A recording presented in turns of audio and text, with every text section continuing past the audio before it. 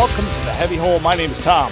Oh, hey there, Tom. I'm Big Will, a.k.a. Uncle Buck. I'm Justin. Happy Monday, guys. Happy Monday. Yeah. Happy Friday to the listeners. Yeah, happy whatever day. Happy Saturday morning to the listeners who are a little too hungover to listen to it on Friday. Well, happy whatever time it is, man. Our guest tonight is from a whole different time zone. Happy whatever, all right? Right. I like it. Whatever you're doing, good luck and God bless. Jeez, though times are crazy. Yeah, I can't get behind that enough. Happy whatever you're doing. Yeah, whatever's going on.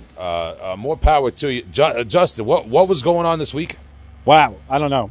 Watch Heat, like I was just saying before. Yeah, Al Pacino. Ooh. Great movie. Yes. I wanted to say DeVito because it rhymes, but I'm not rapping tonight. It's not a rap podcast all the time. Unfortunately, not yet. No. Yeah, did a bunch of, work is crazy, so I'm doing the work, but I'm working on the riffs also. And that's taken up a lot of the time. I walked in to this luxurious studio that we record in tonight, and you were literally working on riffs. You had your back turned. I wanted to talk to you, but we might as well talk on air. The listeners could get something out of this too. Yeah. We got to talk security. I could have been anybody walking in with your back turned, working on your riffs, zoned out. I could have stolen a riff, and you wouldn't have even known about it. Wow, very true. Yeah, I could have been. Yeah, I could have recorded a riff and walked right out and put it on my project. Fucking Carlos Mencia of riffs. Yeah, you could have been the Slugworth of riffs. Yeah, Yeah, wow. So Willy Wonka. That's a Willy Wonka reference. Man, wow, that's That was my on style. yesterday too. That was right before Heat. Nice. Let's we gotta look that might be my new black metal alias, Hell aka yeah. Slugsworth Bentley. Slugs, chugs. Jesus, Yeah, it's very good. But Tom, how you doing? How's your weekend, man? I had a nice weekend. Did a little roast mortem yesterday. Travis is in town, so get to talk in person and we get to hug it out, bro. Whoa. As you do with your bros that you haven't seen in a while. So that was nice. Except for now because of COVID. Can't. No. Allegedly. Mm-hmm. You got that reach. You got those long arms. So Yeah, exactly. I got the long arms, so did some of that and ate some delicious burgers made by my girlfriend's father, who is just the best cook in the world. He does things his own way, and apparently they're better than everything I've known. So that's fine. It's been a good weekend. Relaxing. I'm intrigued by these burgers. I know. I'm going to invite you over. Yeah, I need to check this whole thing out. What's going on? It's like a rugged, independent burger. yeah, It's kind one of guy's. Well, what we're going to do is next month when they start barbecuing over there, we'll pick a day and go over there. I'll get a fresh kielbasa from over there in Copac, my favorite store. Oh shit! Oh yeah, dude. I Shout haven't out been to over them. there in a while yet. All right, but so you didn't get there this weekend? No, I didn't get to Euro Deli this weekend. I haven't been out there. We were hitting them pretty hard last few months. Sometimes you got to take a break, man. But I'll be back. Don't worry. But I did. Spring is in the air. It's been a little bit nice. A little bit nasty out yesterday, but 2 out of 3 ain't bad. Like Fighting it off. Yep. like Meatloaf said back in the shout to Meatloaf. 2 out of 3 ain't bad. Two out of the last 3 days were beautiful spring days. I broke out the brand new crisp Nike Air Monarchs. Very fresh. State of the art dad shoe. Shout to Spice Adams. 100%. I generally rock the New Balance or the Reebok dad shoe. Long-time listeners know that. Yeah, we got to start documenting this. Nike a little too bougie for me. I've always stayed away from Nike because it was always like very popular. Everybody loved Nike, and I didn't want to do the popular in thing. Jordan. I didn't want to. I'm an outsider. I'm a nonconformist. Yeah, of course. But I've gotten to the age where wearing the Nike dad shoe, the Cadillac of dad shoes, the Nike Air Monarch, is actually, it sets me as less cool, like less down. I'm just the big fat old white guy with the Nike Air Monarchs. You know what I mean? Yes, Hey kids, hey fellow kids. My grandfather does have a closet filled with those, and he's a strapping man. Yeah. Although Tom, you implied to me a few weeks ago that the younger millennials are so ironic now that the dad gear might be like, so I don't want to. Well, this is a tricky, this fashion thing I'm into now. Not to get too into it, but my younger cousin Mike, who is also on Roast Mortem, he's younger than me, but he's older than me from the knees down because he skateboards all the time, and he's ruined his body. Interesting. So he's into the shoes like this. He's got the more comfortable skate shoe that looks kind of like this, and he has a few pairs of this, and he doesn't wear them that ironically. I don't know if they understand that word. Yeah, I mean, while we're talking dad shoes, DC Shoe Company really, I haven't kept up with them through the years, but they made a remarkable dad shoe that you could disguise as a skate shoe many years ago. I had some of those in my younger years. Now, I mean, I wouldn't wear DC shoes now.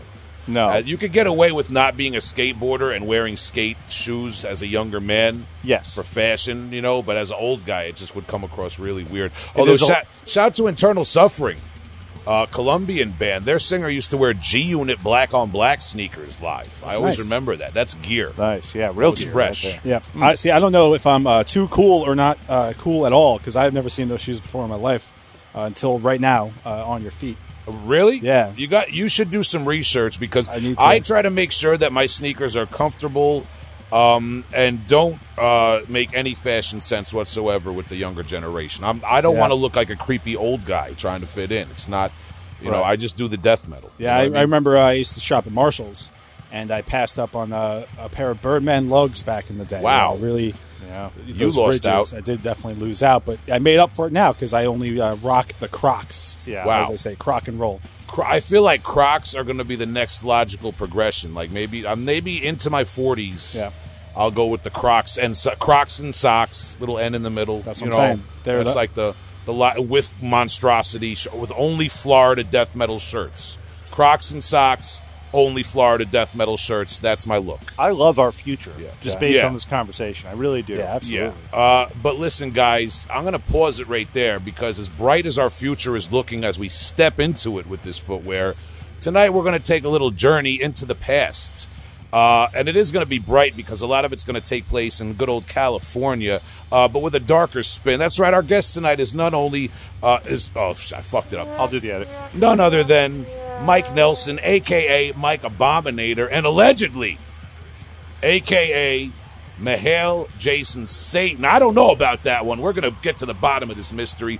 Maybe you could call up the payphone at the bottom of the pit in hell, ask the intern death cult member to go get Mihail Jason Satan and do the blood incantation weird goat leg thing over the barbecue pit to get him up in a pit of smoke and talk to us, maybe through the phone, maybe through a live appearance. I don't know. Do the ritual.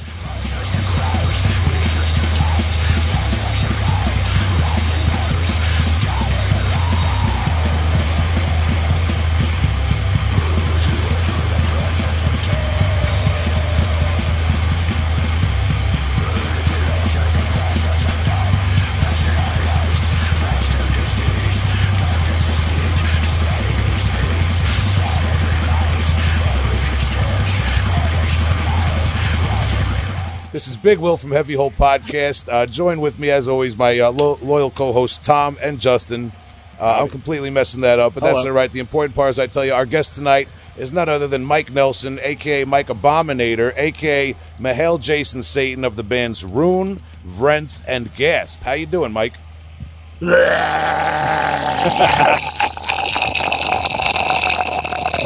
Awesome. That's that. I'm good. We good, got man. Obviously, you can hear it, right? Hell yeah, man. Yeah, we can definitely hear you now. Thank you for bearing with us. We had some technical difficulties in the beginning.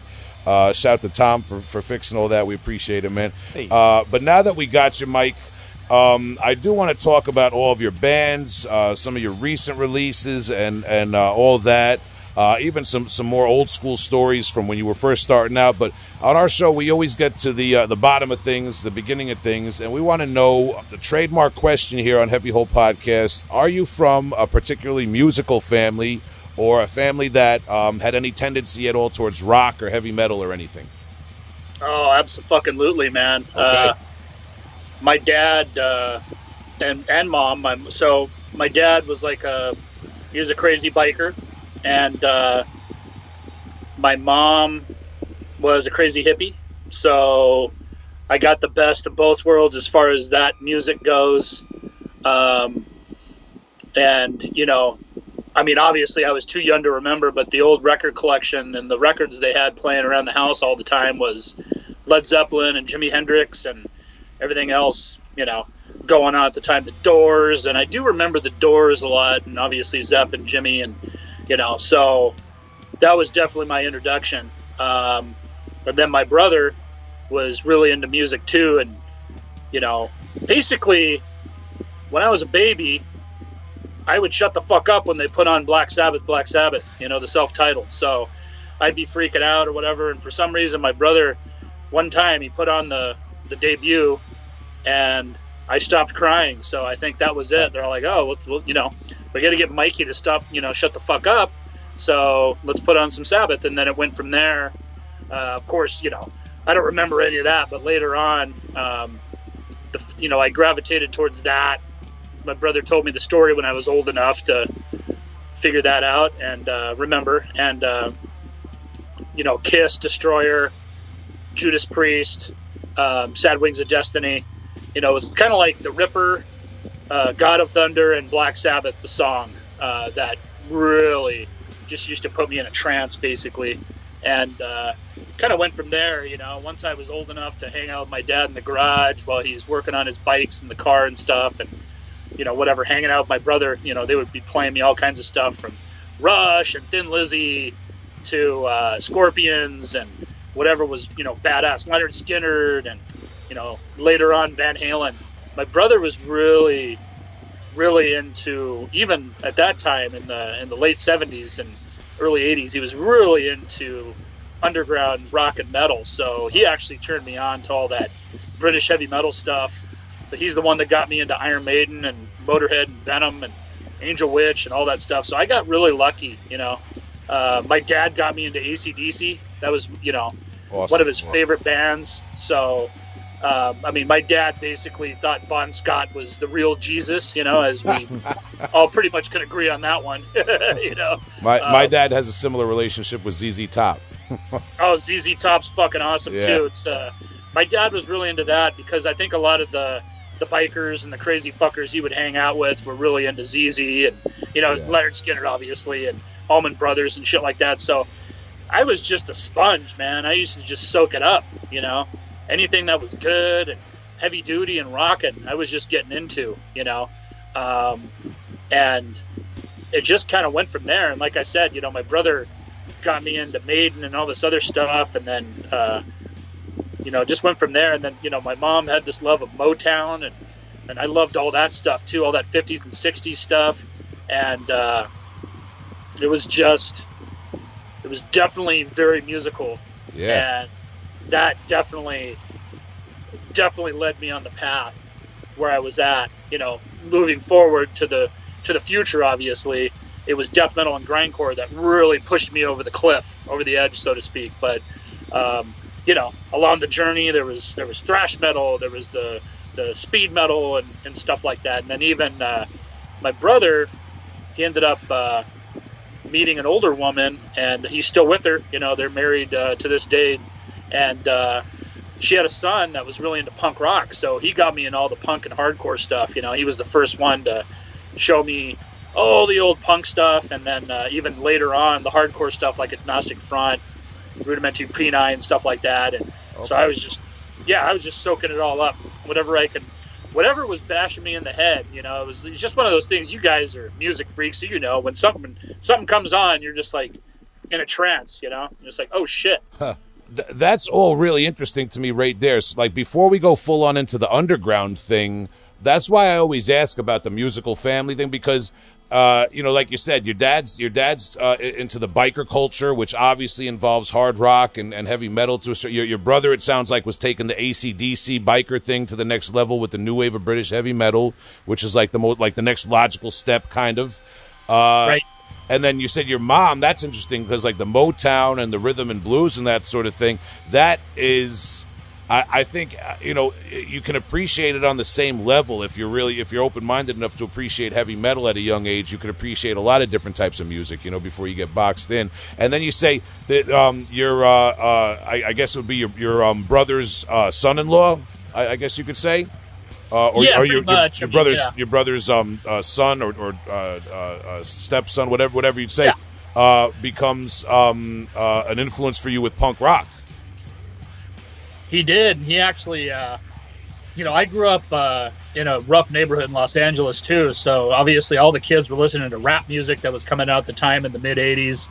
And I even liked some of that stuff. And then I gravitated towards the gangster rap and the heavy-duty stuff. Not that crap that's out now. I'm talking about, like, heavy-duty, real musical stuff that, just really had a good bass to it. And then, even stuff like, just the good rock and roll, just good music in general, good jazz, good whatever, Yeah. It was just one of those things. And my brother's, I guess you could say his stepson, he got me into like NWA and stuff like that. And that was kind of a different path that I took too at the same time. And like I said, I was just a sponge. I would just soak it all up, and to this day, some of that, anything that's heavy and original and just badass, I just soaked it up. And that basically influences everything that you're hearing, especially with Ruin. And, my mom's influence with stuff like Aretha Franklin and Smokey Robinson and stuff like that. I mean, we can't, as much as we like to front, and as much as I love Venom and Autopsy and stuff like that, we're not listening to that shit 24/7. Come on, guys. You know what I mean? It's We every once in a blue moon, you admit that you're going to listen to something mellow, especially when you're with your significant other. Hey, if you're fucking the grindcore and old Napalm Death and stuff, more power to you. I've done it myself, but sounds at the same time, it's like the real baby making music, as they call it. That's the good stuff, man. That's that soul and Marvin that Gaye. just good Yeah. Marvin Gaye. That's what I'm talking about. Yeah, dude. Al Green, Barry White, of course, the master. All that shit is heavy. I'm saying, like, if you have like a proficiency, like, or your ear is trained for heavy music, be it heavy blues, heavy rock, heavy jazz, getting into hip hop, like all that stuff. Kind of, there's all this this heavy line that kind of combines everything, or at least relates everything. You know what I mean? So like Sade is one of the heaviest fucking acts out there. Bjork is super Sade, heavy. dude. I love Sade. I've always had a massive crush on her, and I love her fucking music. It's so much heavier than even some of the death metal out right now. Yes. Some of the heaviest like riffs and drum, especially drum breaks and rhythm parts I've ever heard have been in African American gospel music. Honestly, man, and if you really think that's where a lot of rock and roll and a lot of this stuff traces back to. But that's a whole crazy conversation we could get into. Yeah. But I want to talk about your musical background a little bit. It sounds like your brother is a big influence with the heavy metal and that sort of thing. And we know, like you said, then the punk rock kind of comes in. But we also, you mentioned, you come from a neighborhood where maybe crime and those sort of things were higher than other places. Where from, I forgot to ask exactly, in California are you? Because we're out here in New York. I've been to California a few times, but if you could explain for the listeners that aren't from California, where are you from? I was born and raised in Echo Park, California, which is, it's kind of funny now. It's like Hipsterville, kind of like where Brooklyn. I don't know if you guys are in the city or in the upstate New York or whatever, but kind of like how Brooklyn is. Remember how rough and tough Brooklyn was? That's how Echo Park was back in the day. And, we had the 70s and 80s and 90s. It was pretty rough and tumble back then. And that's where I was coming up. So it was definitely, we did a little bit of moving around. But we always seemed to remain in Echo Park for a little bit. We ended up moving outside. So Echo Park basically is right outside of Northeast LA, but it's also not too far from Dodger Stadium, if that gives you an idea. Okay. So, and then it's right outside of downtown LA too. So, okay. Like I said, it's totally different now. I drive through there and I just start cracking up like, holy shit, man. There's all kinds of, vegan restaurants and boutique shops and stuff like that. So rent is how much? Yeah. Yeah, exactly. Oh, you have no fucking idea. Well, we got a little. New York, we're pretty close to Brooklyn. Yeah, we're just on what you said before. We're in the suburbs of Long Island, maybe about an hour outside of Brooklyn in New York City, and it's funny. Everything you're saying though is certain places in the city, especially in Brooklyn, very similar things going on, gentrification and all that sort of thing. Don't get me wrong, man. I mean, crackheads and gangsters everywhere and fucking worrying about not only your car, but your well-being sucks and everything, but so do hipsters and fucking high rent and all those bullshit shops, Cause, I remember I was in Williamsburg Brooklyn playing at St. Vitus back in 2012, and I was just tripping, because that's like a Dominican neighborhood. And even at that point in 2012, I was like, holy shit, man, it's totally fucking changed. And then basically, that's how Echo Park is now. It's mostly just a bunch of hipster college-age kids, just taking selfies, and a bunch of fancy shops everywhere. It was a totally different environment where I grew up, where unfortunately Echo Park is known for the beginning of human trafficking, which is like rampant now. And then also known for the Rampart division and the beginning of the Crash gang division in LA. Yeah. And the Rampart cops are known for their corruption, and they're also known for being connected with the murders of Tupac and Biggie Smalls, and that whole shit with Suge Knight and all that. They're all connected with all that, and just the total bullshit that they were doing. But yeah, we could have an whole episode talking about that shit, but that's what Echo Park's kind of known for. And then just kind of being like a forgotten outpost, up in the hills over there in that area, that part of LA. But, especially, coming up, we were the white families there. There was probably like 2 Irish families, which mine was Irish. And then there was a lot of Russians and Polish families and a lot of Eastern Europeans, but obviously not in big numbers. The rest of the population there was definitely not white, so it was interesting, I definitely put up with a lot of shit growing up there, but it definitely helped define who I was for sure,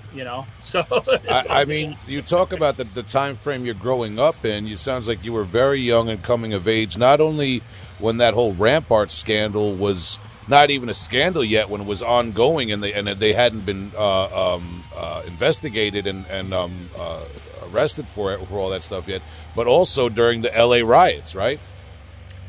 I was actually out of LA by the time the riots hit.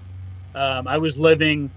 My mom had met my future stepdad, Oscar, and we moved out to Orange County, which is the suburbs. Basically, it's down south. It's very quiet, very nice, and it's totally different than Echo Park at the time. So, they wanted to, because I started fucking around with gangs and shit myself, because that's what you did in that neighborhood. You know what I mean? So, once our house started getting fucked with, then my dad ended up going to prison, and my mom then became that statistic, the single mother. I'm a latchkey kid. My brother had already moved out at 16. He wanted to go do his own thing, and he had a older friend, our friend Bruce, family friend, that they started a business, and they were very successful. So my brother was like, he was tired of getting fucked with at school and just the whole fucking experience. So he's like, fuck this, I'm gonna take my GED and start my career. And to this day, he still has his own business, doing what he was doing even back then, almost 40 years ago. So that was great, but at the same time, there I am by myself. My dad's gone. My mom's working 2 or 3 jobs trying to raise me. And I'm getting into fucking trouble because me and my friends are just hanging out, got nothing to do, nothing better to do. Honestly, music, it was back then, we're talking like 5th grade, 6th grade. I was really at a turning point. I was at the crossroads, so to speak, so I was still really into music, but I was also getting sucked into that street life shit. So my mom recognized that, but we got our apartment tagged up with graffiti, and then I actually was involved. There was actually a drive-by that happened, and I got shot. Now, the kid that shot at us from a rival neighborhood had rock salt, so it wasn't real, buckshot. Yeah. But regardless, that shit hurts, man. So yeah, I had to go to the ER and have some minor surgery and stuff like that because I was bleeding. And there was just a bunch of fucked up shit. I can go on and on. Yeah. A lot of shit that I went through at that point. The worst of it was not even the gangs. It was the weird junkies in the neighborhood. Some of these guys that are so whacked out on crack, they're fucking with kids. They're fucking walking around with AK-47s and shotguns and shit. Or they're just flashing kids with their trench coat, the old weird flashers and shit like that. It was just fucking bad. It was just a bad fucking neighborhood. It was just a complete shitty neighborhood. And, so she was like, all right, time to go. Yeah. And once she recognized that I was getting into a lot of shit, we moved to Orange County down south. And, between my mom and music, that saved my ass because I'd probably be dead or in prison at this point, to be honest with you. My two best friends, they both were killed about 4 years after I moved away. So they both became full-on gang members, and it was just kind of unfortunately the rite of passage of that neighborhood. It didn't matter what color you were because my one best friend was black and my other best friend was Mexican. I'm white. The nickname the neighborhood gave us was Neapolitan. Chocolate, vanilla, and strawberry ice cream. That's what they called us. That's what they called Neapolitan. That's the crew, the Three Stooges. Neapolitans in the house. So looking back on that, I'm just so thankful that, between my mom and music, I was able to survive and get the fuck out of there, So, yeah, it was just crazy times, man. Crazy times. Now, I got to ask, how old were you when you sustained that shotgun wound? Oh, shit. That was 6th grade. So, I don't know, what, 12? I fucking so bad at math, guys. I'm sorry, but... I mean, were you targeted or were you a random victim? No, they were targeting all of us. They were definitely targeting all of us.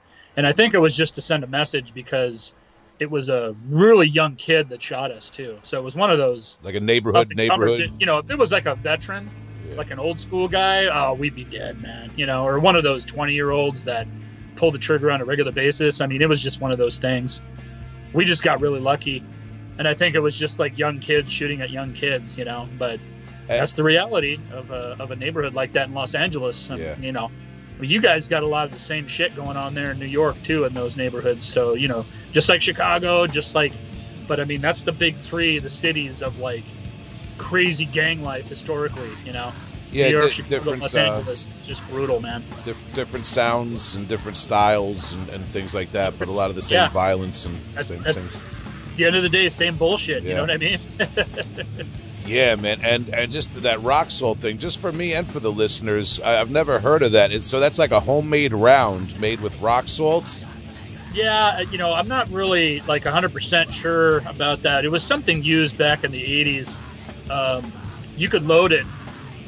I don't know if you like pour it into the barrel or, an old school shotgun or something like a goddamn like Revolutionary or Civil War weapon or something like that. But I assume that's how it works. Or there's rock salt pellets. I don't even think they use it anymore because it's kind of worthless. I think it was used at some point to injure animals, maybe. I have no idea. There's like buckshot and birdshot and all that stuff. Like, they use that for varmint and stuff like that, So it could be a number of things, really. Yeah, and I mean, see, I've never been shot with real buckshot or even birdshot, but the rock salt fucking hurt like a motherfucker. It burned a motherfucker too, so.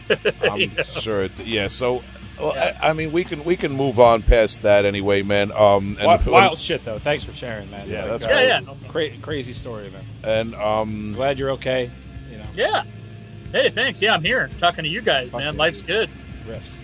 And so now as we move on from that environment, where does like underground music come in? Because we know that you're already schooled in punk rock and metal and that sort of thing. You got a taste of it.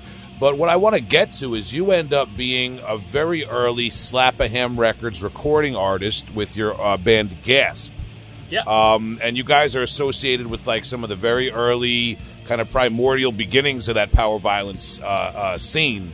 And I want to get into that, but can you kind of take us from like where you're leaving off now, Echo Park, as a young man and moving and all that sort of thing into the beginnings of Gasp? Yeah, for sure. So, it was culture shock because basically once my mom got us out of Los Angeles, we moved to Huntington Beach, California, which is about as suburban and, boring and weird to me. It was a different world because I show up over there and I have a kind of a gangster accent. I'm wearing like a USC Cholo jersey and I got baggy Dickies and, I got Nike Cortez, Cholo shoes and I'm slicking my hair back, I'm carrying a blade on me and shit, and these kids don't know what to fucking make of me because they're fucking surfer kids, they're suburban kids, and it's just very confusing. So some of them were cool. Some of the bully type kids tried to fuck with me, and they learned the hard way that I didn't tolerate that shit. So and I had some problems at first, but once you punch a couple of the bullies in the fucking nose, it's all good. After that, they leave you alone, and it's all good. So then I was still a knucklehead, to be honest with you, but I was really, really into metal and horror movies, and my aunt was just really freaked out about that. She was getting calls, like for some reason, my mom was busy working still. She had her job in Los Angeles, so my aunt was my guardian, so my aunt was getting all the phone calls from the fucking school and all the complaints and shit. So the school wanted to fucking kick me out already, and I was always in the fucking office talking to the counselors and the principal and all this shit, and I was just like trying to tell them, like, no, it's these fucking stupid kids that are fucking with me, and they won't leave me alone, I'm just not fucking putting up with their shit, that's all. I'm not trying to fucking, I just want to be left alone, and so anyways, she kicked us out of there, and then we ended up moving to a different city over in Anaheim, and which is pretty suburb, but it's also a little closer to Los Angeles style than Huntington Beach is for sure. So we ended up getting settled. My mom met my stepfather, and then I ended up, at the same time, I'm still into the same metal music and stuff like that, and I start taking guitar lessons, and that's when I started branching out a little bit and listening to all kinds of other different types of music. But at the same time, I was still on the hunt for like discovering like heavy bands, so I would read Power Metal Magazine and Metal Forces. And then that's when I started finding out about those fanzines and stuff like Slayer Mag and stuff like that. And I wrote to Metallion, and I started writing to like Mark Sawickas from Impetigo when he would do Uniforce. Yeah. I found his ad in Metal Forces, and I started writing and, trying to get a hold of people, find out about these new bands, and that's kind of how I discovered like thrash metal.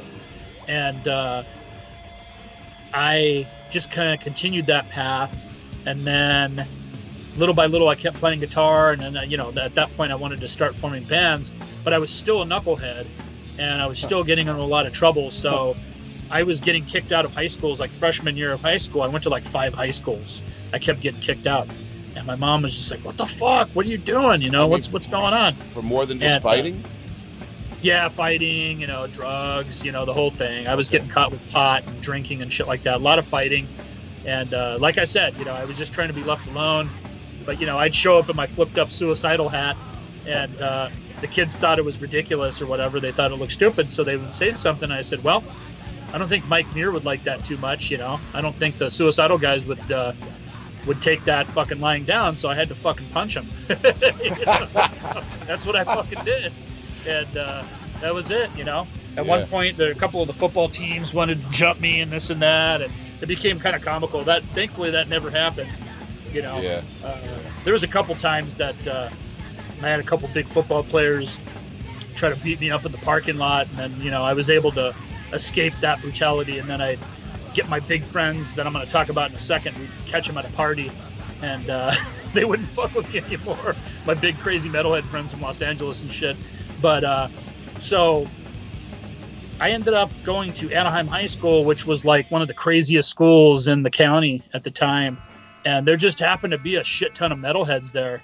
And then that's basically moving forward. I mean, a good handful, 12, 15 of these guys and gals I'm still friends with to this day, and we basically been in contact forever, and some of my best friends to this day, some of them were transplants from Los Angeles like me, a few of them grew up in Anaheim and this and that, but we just started feeding off each other as far as music goes, like, oh, here's Merciful Fate, and here's the some of these bands that we didn't initially hear about, remember a few of my friends, here's Napalm Death and this and that. Oh, you like Slayer? Well, you like Dark Angel even more. This is Dark Angel and this and that. So it just kind of went from there, kind of took off, and it was like an obsession at that point. I just I still was a knucklehead in a sense, but I was just really more worried about music at that point.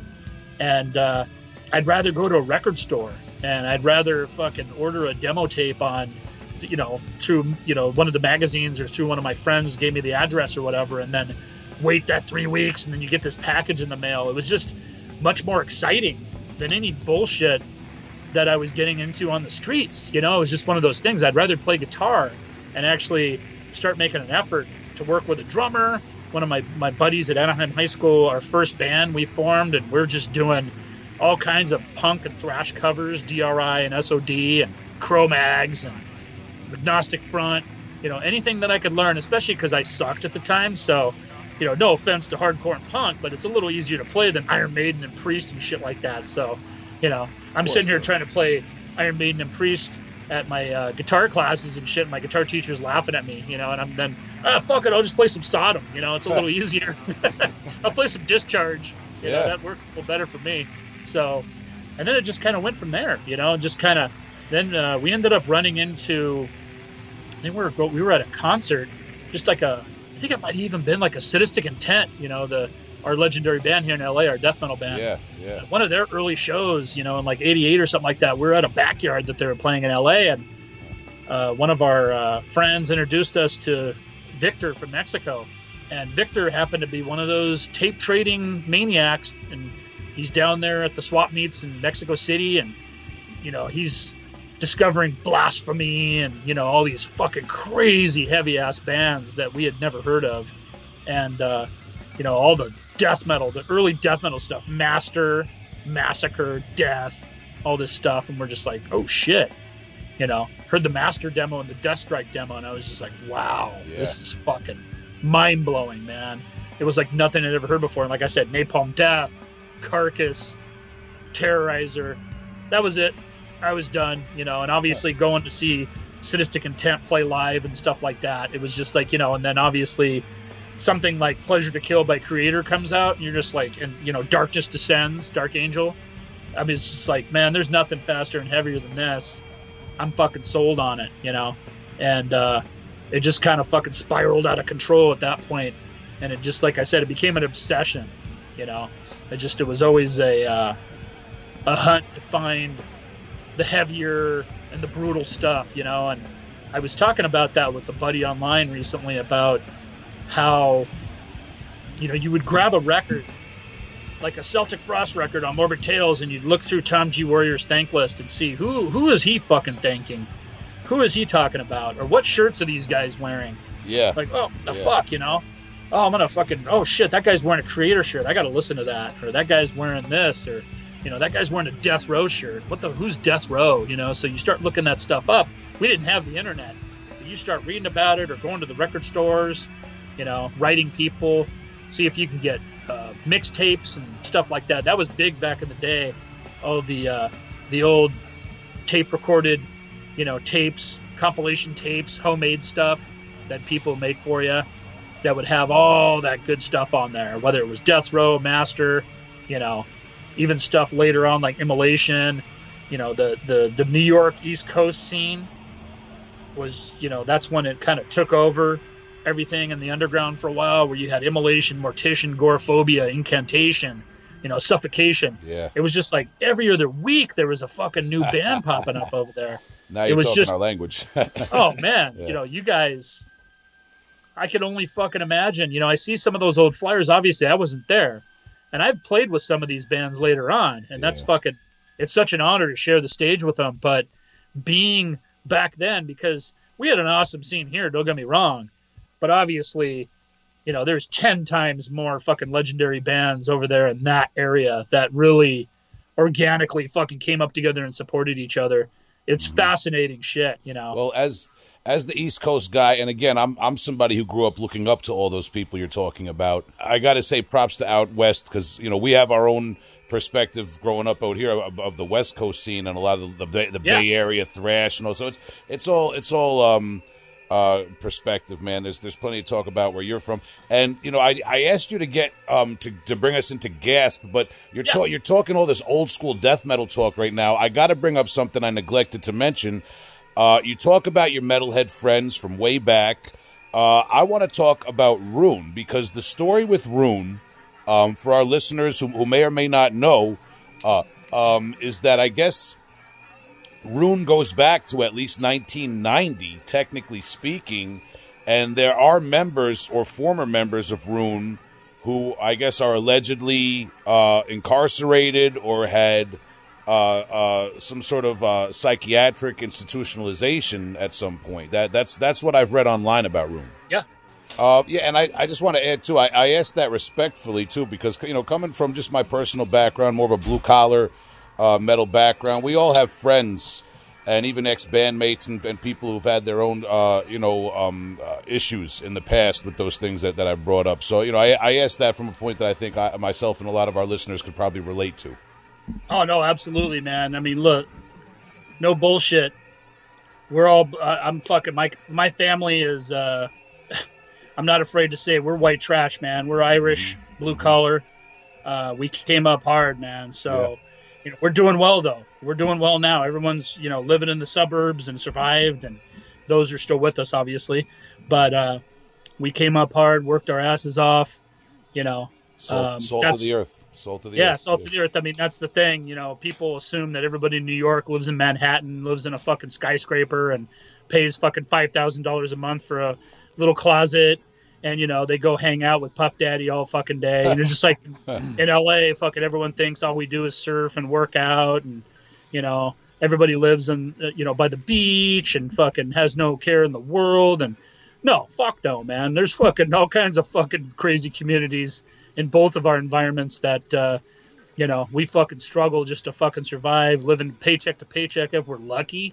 So it's like we got to work our fucking fingers at the bone. I mean, I don't know about you guys. I don't have a fucking 401k or retirement plan. So, I'll be working till the fucking, the feds tell me, okay, you're cool. You can finally die. Oh, man. Yeah. We have Bitcoin. We do Bitcoin here. Bitcoin. With all terms of endearment, we're all fucking scumbags here, fellas. So, hey. Well, loud and proud, man. Yeah. I like garbage. Yeah, garbage is good. All right. But so Ruin, the backstory of Ruin, it's kind of funny because people think, people that don't know, I understand though. There's so much bullshit out there. People think the bio is bullshit or whatever. The PR stuff that has been done in the past about the band is untrue, but it's 100% true actually. And we formed, and we actually formed sometime around late 1990. Started fucking around with stuff, and then really started taking it a little bit more serious in 91.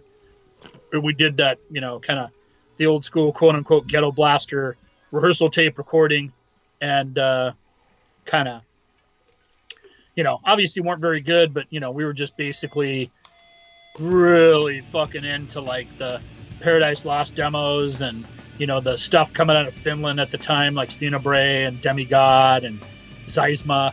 And obviously we're into the Eric record stuff and worship, totally worshipped at the altar of Autopsy, and then there was a bunch of really good local bands here, like Sadistic Intent, Demolition, Entity, Excruciating Terror, that we were definitely influenced by, and just wanted to fucking, pay homage to the forefathers, but at the same time, fucking make our own mark. And unfortunately, more focused on partying and bullshit and getting into trouble and shit like that. So, our singer ended up going to jail, and sadly, our bass player, we don't even know whatever happened to him. He went to an asylum, and then just that was it. Kind of disappeared off the face of the planet. He was one of the early motherfuckers that I knew that really struggled with medication and mental health and shit like that. Now it's like more acceptable, I guess. You can't say it's more mainstream because that's kind of fucked up. You know what I mean? Yeah, I think people talk about it more now. People talk about it more. Back then it was kind of fucking taboo, I guess. And it was, even though, because, like I said, I was joking during the break, like, hey, we're all fucking scumbags here. So that's why we accepted them, because we didn't give a fuck, man. We don't give a fuck about who you are or where you come from. So that's why we had him, we had open arms around that motherfucker, and we were trying to help him. But there's only so much you can do for a human being that doesn't want the help or think they, are not even in the right mind to figure things out. So he just kind of, I guess, he can't even figure things out on his own, you know. So what are you gonna do? It's tough, but we tried. You know, we tried as best as we could, but you know, who knows what happened to him, unfortunately. And then our original guitar player, it's just crazy. Like the backstory of Ruin is so crazy. Like our original guitar player met his future wife at a Ruin band practice back in '91. They hooked up, then they divorced. They got married, they divorced. They ended up reconnecting years later, had a couple kids together, and unfortunately, he shot her in the head in front of the kids and then killed himself in front of the kids. And this isn't even something that I talked about publicly. This is the first time I've ever mentioned this publicly. And it was kind of fucked up because I was just thinking to myself, like, the one thought that hit the back of my mind was kind of like, man, is it like fucking just bad vibes from the band or whatever? And, you know, obviously, fucking hindsight, you look back and go, nah, it had nothing to do with the fucking band, because a lot of my fucking bullshit I brought upon myself, or whatever, the environment that I basically was in. Yeah, when I was younger, I had no choice, but I got out of it, right? And then everything I got into later in life is all me. That's all on my fucking shoulders. And I'm even work, you know, with job situations, whether you're in a shitty job or you get fired for being a fucking idiot, whatever, man, or you're just tolerating that shitty job, that's all you know. Sometimes you just got to fucking accept it because it's good money or whatever, as far as that job goes. You know, if you're part of that, like I said, the working class fucking environment, which we are obviously now. But so yeah, I fucking definitely brushed that off my shoulders. Like, nah, it has nothing to do with the band, because we've been doing the band again since 2015, and you know, there hasn't been any fucking horrible shit that's happened. That was all him, you know. That was all his mental fucking disabilities and the problems, because we already had problems with him too. You know, I had kind of forgotten about that, and I ended up our original singer. He ended up putting his shit together, and then now he's a successful chef, and I was working as a chef myself for a while, and we worked together for quite a bit, for on and off for like 5-6 years, and he's one of my best friends. And he actually, our original singer Robert, actually runs Nero One Records, who he's helping me to put out the cassette version of the next Ruin album moving forward. And he did the demo, and he did Drown in Blood, Human Annihilation. You know, he's done a lot of stuff with me. I work with him a lot because he's basically, without him, there is no Ruin. You know, he's kind of like my, you know, like Tom Hagen is and The Godfather. He's my consigliere, man. You know, wow, even though Robert's his own Corleone, he's his own boss. But at the end of the day, I consult with him on a lot of fucking business, a lot of shit. Like, hey, what do you think about this? Because he won't be afraid to tell me, dude, that's fucking stupid. Yeah. Or no, don't do that. You're gonna fucking lose your ass. Or no, that's fucking retarded. Don't do that. It's fucking, you know, it just looks bad, you know. Or no, that's not a good idea because of this and this and that, you know. So yeah, we bounce shit off each other all the time. He asks the same thing of me when it comes to his label. Like, hey, what do you think of this? And I was like, no. You know, don't work with that band just because they might be lazy. They might, you know, this and that. Or, you know, maybe they might not do anymore. No one knows who the fuck they are. But at the same time, some of those bands could take off, you know, and blow up if you really believe in it. If your heart and energy is behind something, fuck it, you know, as far as putting that out or whatever. But again, you know, without him, definitely there wouldn't be Ruin or the Ruin Death Metal Cult or whatever. You know, he's definitely one of the leading forces behind everything that we do. And it's interesting because he was there at the beginning, and then he's been there with me ever since, because he was crucial at the time in 2015 when we did the demo. I didn't have any fucking money, you know, financially. I was just fucking strapped, man. You guys know how that is. You know, you're living on ramen and fucking Vienna sausage can shit, you know, tuna and shit like that. Like, if you're lucky, you're buying fucking cheap ass pasta, you know, drinking faucet water and shit like that. That's how fucking broke I was. So it was just one of those things, one thing after another. Yeah, fuck, no big deal. I'm fucking, I'm breathing. So we're going to fucking handle it. But I told Robert, look, I want to get this going, but I can't do it by myself. So what do you think? And he's like, fuck it, I'll do it. And that was it. So without him, we wouldn't be here right now. We're talking, Hell yeah, man. Wow. That's a lot right there. And I thank you for sharing that. You mentioned in the beginning of your telling the Rune story that, the bio, there's been people who have thought it wasn't real, that sort of thing. I have to admit, when I first learned about Rune and read about Rune several years ago, and I read the bio, I had to question myself. I'm glad we got to this point where we could do this interview, and I could meet you and I could hear you tell your story. Obviously, I have no doubt in what you're saying now, but it's a fantastic story to imagine all that happening without meeting somebody and putting a voice to it. So it really is amazing. And, we're sorry that your bandmates had those fates in their life. But like you say, you and your original singer have gone on to carry the Rune legacy, to still be about music and underground metal and that camaraderie there. So there's a lot there. There's a lot of depth there. And I want to get into the resurrection of Rune in 2015, but maybe we could go chronologically. Could you take me now to, you guys are in Rune when you're younger. There's all this going on. There's, like you said, with the bass player, there's mental health issues. There's the other band member gets incarcerated. All this stuff is going on. Take us from that point in your life to, I believe you start hanging out with a group of people and join kind of almost a Fear of God cover band, Fear of God from Switzerland. And that becomes Gasp, if I got that right. Right. Yeah.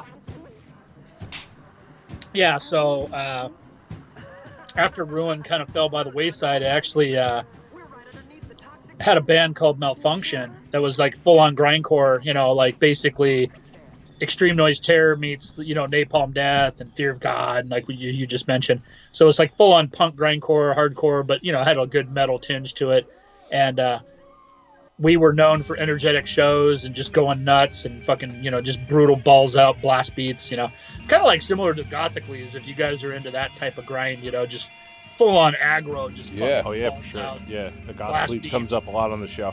Punk rock energy, man. They were one of the hugest influences for sure. So had that, and then that, that kind of was off and on and this and that. And then Gasp came along, and I think I was like, so the drummer of Ruin, he's one success story because he actually was in Gasp with me at the beginning, and he actually eventually moved on to become like an international punk rock superstar and being able to tour the world and be successful. So he's the one guy in Ruin that actually did something besides me, Wait, in the music scene. So what band? Yeah, what did you FYP, 5-year plan. They're kind of more like snotty punk, like street punk, I guess. They were, it's kind of funny. They were kind of precursor to Blink 182, that shit that blew up. FYP could have been really massive on MTV, but those guys were Todd and Sean and whatever bass player they were using. They were just more into doing their thing. I don't think they really give a shit. Todd had the record label too. The name of the label escapes me. Recess Records. There we go. They got a lot of just punk and rock and roll stuff. But FYP was fun, man. And we were just so happy for Sean because he's such a good guy.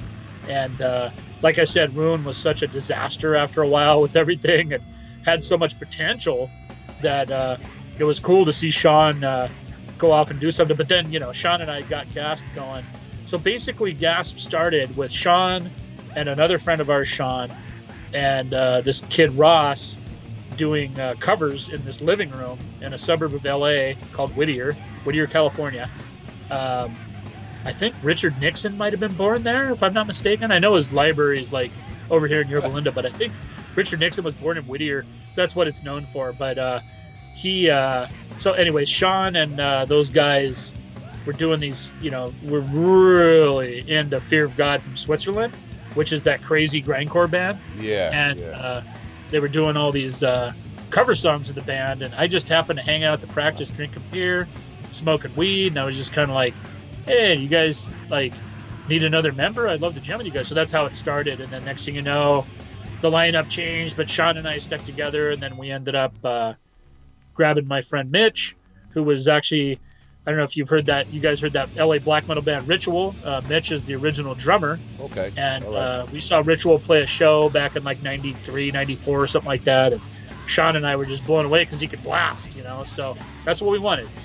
And from the get-go, Gasp was going to be a different type of band. We were, you know, we were going to have blast beats. We're going to be death metal. We were going to be punk. We were going to be experimental. We were going to be all over the place. We were just going to play everything because we were as much into I Hate God as we were into Sodom and Autopsy, you know, so we were just going to mix it up, you know, just fucking throw it in a blender. And I know, you know, what ended up happening was fun, you know, but at first, you know, we weren't metal enough for the metalheads and we weren't punk rock enough for the punk rockers. So we were just kind of on our own.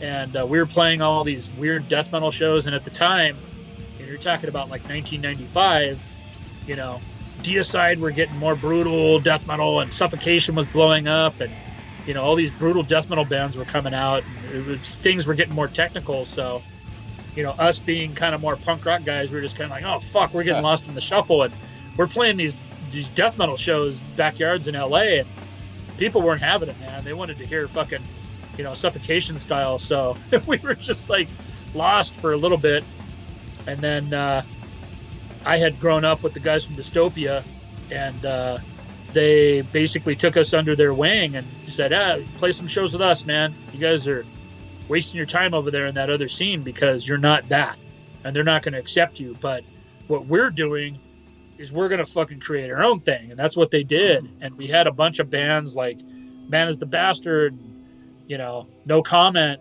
and that kind of bridged metal and punk. But it was just really fast, really experimental, really crazy, a lot of different types of stuff. And at one point, even Excruciating Terror, you know, we were doing a lot of shows with them, and they were playing a lot of shows of that style too, kind of just drifting away from that whole death metal thing, you know, because it's kind of sad how that happens back then, you know, it kind of just separated. You know, these days it's I mean, you look at Maryland Death Fest and some of the festivals in Europe, it's all over the place. There's all kinds of different fucking styles, and that's great because that's what we want to do. Because, you know, like I was saying earlier, we don't fucking sit here and listen to the same shit over and over again. We want to change it up and enjoy some Motown, enjoy some Mortician, you know, enjoy some, you know, whatever, man, some Ghetto Boys, you know, just mix it up. You can't listen to the same shit over and over again. You just got to enjoy it, man. So it just kind of took off from there. And I think the drugs and the alcohol probably helped fuel the experimental direction of Gasp, because later, once we did so we ended up doing the Sore for Days demo, and that was very heavy, you know, very death metal influenced, down-tuned, but screeching high vocals that I had at the time. So it was kind of like I Hate God and Grief mixed with, you know, Autopsy, and then hardcore punk, but really down-tuned and heavy. I mean, that's what it is, basically. It's really super down-tuned, heavy punk. But people really dug it, you know, so especially in this weird scene that we had, like I said, we were kind of, weren't metal, weren't punk, we were just in the middle, we were forming our own thing. And then, you know, next thing you know, Man is the Bastard kind of took us under their wing too. You know, they were fucking getting really known back then, and we started doing these shows and going down to San Diego and going up to the Bay Area and playing with Plutocracy and No Less, and you know, Agents of Satan and Be Numb and shit like that. Wow. And just for the listeners, all the names you're mentioning, you're really talking about the organic, natural beginning of what people refer to as power violence. Absolutely, yeah. Because, I mean, you know, the whole power violence term, it's like everybody sounds like Infest now. You know, all these young bands want to sound like Infest or Crashed Out, No Comment. There's nothing wrong with that either. But I think, and most of the bands sound like that. You know, hey, like I said, it's good. And some of these bands are fucking great. Yeah. Some of these bands do it better than the older bands do. That's, you know, I'm definitely not one of those old timers like, okay, every single band sucks these days. That's just not true, man. Some of these kids have the same energy that we had, you know, and it needs to be recognized and respected because they're carrying the fucking torch, you know. So, you know, hey, just like back in the day, just like some of us, some of the bands aren't that great, but what are you going to do? So you like what you like. But it was interesting because back then, all the bands sounded different. You had Noothgrush from the Bay Area, which was total doom and sludge.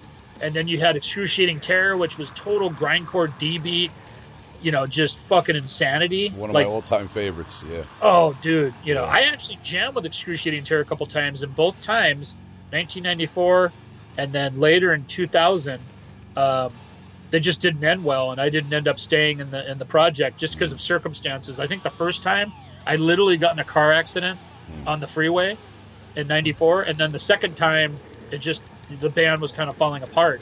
And I'm still really good buddies with Jerry, the guitar player, the original guitar player. Yeah. And we laugh about that every once in a while. He's always like, you were a shitty bass player anyways. You wouldn't have lasted, because he's such a czar about the band. They had the sound. He's probably right too. I probably couldn't play some of that shit, but I love that fucking band. They're such a huge influence. They were a huge influence on Gasp. They're a huge influence on Ruin. One of my favorite bands too. So I'll agree with you on that one. We did the Sword for Days demo, and then we ended up running into Chris Dodge at Slapaham, and he loved us, and our bass player at the time, Cynthia, who, she's still our bass player now. She became friends with Chris, and she kind of put that bridge out, and next thing you know, we're signed. Even back then, a sign is a handshake. We're not signing a contract. This is punk rock, right? It's hardcore, so we're just we have a gentleman's agreement, quote unquote. So, and I mean, Chris is awesome too. He's so trustworthy, and even back then, I mean, his reputation was impeccable. But he put out so much legendary shit. We're just like, even back then, we're just like, oh my god, we're on fucking Slap-A-Hand. We hit the fucking jackpot, dude. I mean, now it's even more renowned and famous label. Back then, it was already legendary with the stuff that they did. I mean, they did a fucking Melvins fucking release, and that's crazy because, Melvins are legendary. And then, not even talking about The Man is the Bastard, Crossed Out, Split, and then moving later on to like Senseless Apocalypse and Fuck on the Beach, all the Japanese stuff that they did. And just everything that they did, all this classic spaz stuff, and just a real crucial record label in the timeline of underground extreme music, which you guys love and I love. And like I said, I'm a death metal guy through and through, but you can't deny good music, and especially deep underground good music. It doesn't matter what genre it is. It doesn't matter if you're in a little dive bar in South Central Los Angeles and you're watching an old blues guy play. That is killer, or you're at Project Blowed down the street and, watching some rapper guys just organically just freestyling or whatever. That is killer. Or you're at the Whiskey and you're watching, whatever local death metal bands that are fucking killer, just fucking massacring the fucking crowd. That's what it's all about. I miss going to shows so much hearing you say that. Oh yeah, especially now, what we've been going through, I mean, we're still here breathing. We should be thankful, but of course, the lack of shows has been rough, It's funny hearing you talk about all this old school power violence stuff. And just for the listeners too, if this is something kind of new to them, the two compilations I recall when I was in high school in the late 90s that really got me into all that stuff were the Cry Now, Cry Later series and the Fiesta Comes Alive, all the Slap-A-Ham bands with live tracks. And if you listen to that Fiesta Comes Alive compilation, it really gives you a sense, because like you touched on something, and I know you don't want to be the old guy that hates on all the young guys, but I'll do that. I'll do it. even though I love a lot of young bands, we have younger artists here all the time, man. I'm not that dude. But I will say, I think you're right, where the term power violence nowadays kind of means a very specific sound that has a little bit of a crossover from like tough guy hardcore into grindcore, whereas in the old days, I've said this before on the pod. Shout to Mason from Enemy Soil. We had him on the podcast very early on, a few years ago. And boy. I had a conversation with him. I think he disagreed with me on this point, just in what you call things or whatever. But I always likened power violence, that movement anyway, to like new wave in the '80s, where it was just you couldn't categorize the sound. It was categorized by the fact that it was people doing something different that didn't fit into neat little boxes. You know what I mean? And you can't say Right. that. You can't say new wave just all sounded like the Talking Heads, or it all sounded like Devo, or whatever. It was just a whole different. The same way you can't say all power violence is Man is the Bastard. All power violence is excruciating terror. It was a movement I saw that was kind of like outside the boundaries of conventional extreme music at that point.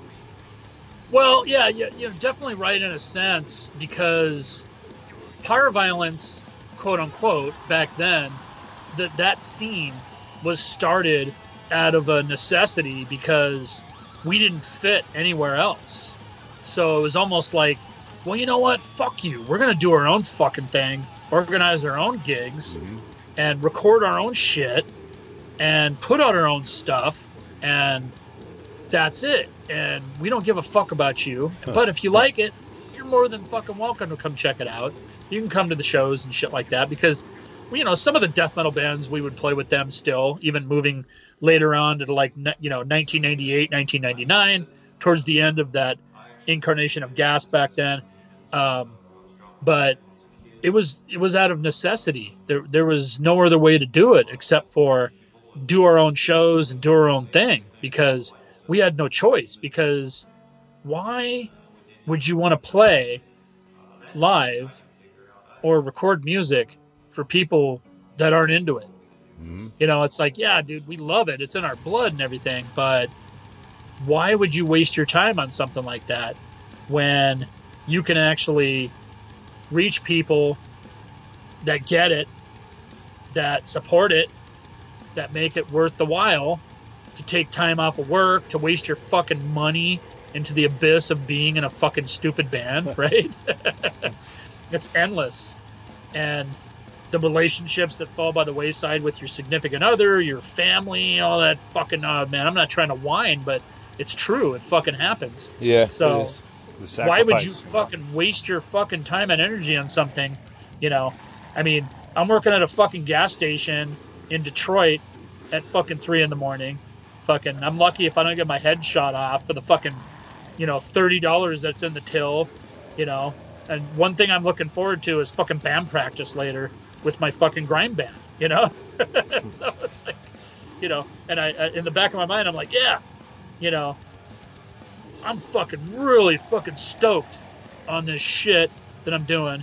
And that, there's fucking people, there's going to be 100 fucking people there at the fucking show later on when I make it out of this hellhole. I'm just generalizing, obviously, guys, but you know what I'm talking about. I mean, that same could be, said for me going back, let's see, where was I fucking at 1996? I was working at Target, okay? And, yeah, it's not a fucking horrible job, but I was working the food service area. So, it seems to be my thing. I'm a fucking big guy, so I'm always working in the goddamn food service area. So, I'm back there fucking cooking or whatever. Yeah, it kind of sucks or whatever, but like I said, it's not the fucking worst job I've ever had. But that's the fucking thing that drives you, at that time. Like, hey, and even to this day, it's like, I fucking really appreciate being able to fucking do this, to sit here and talk to you guys, and being able to fucking put my music out, if you can call it that, music, right? Put my fucking noise out there for people to fucking appreciate, So I think that was the thing with that original power violence stuff.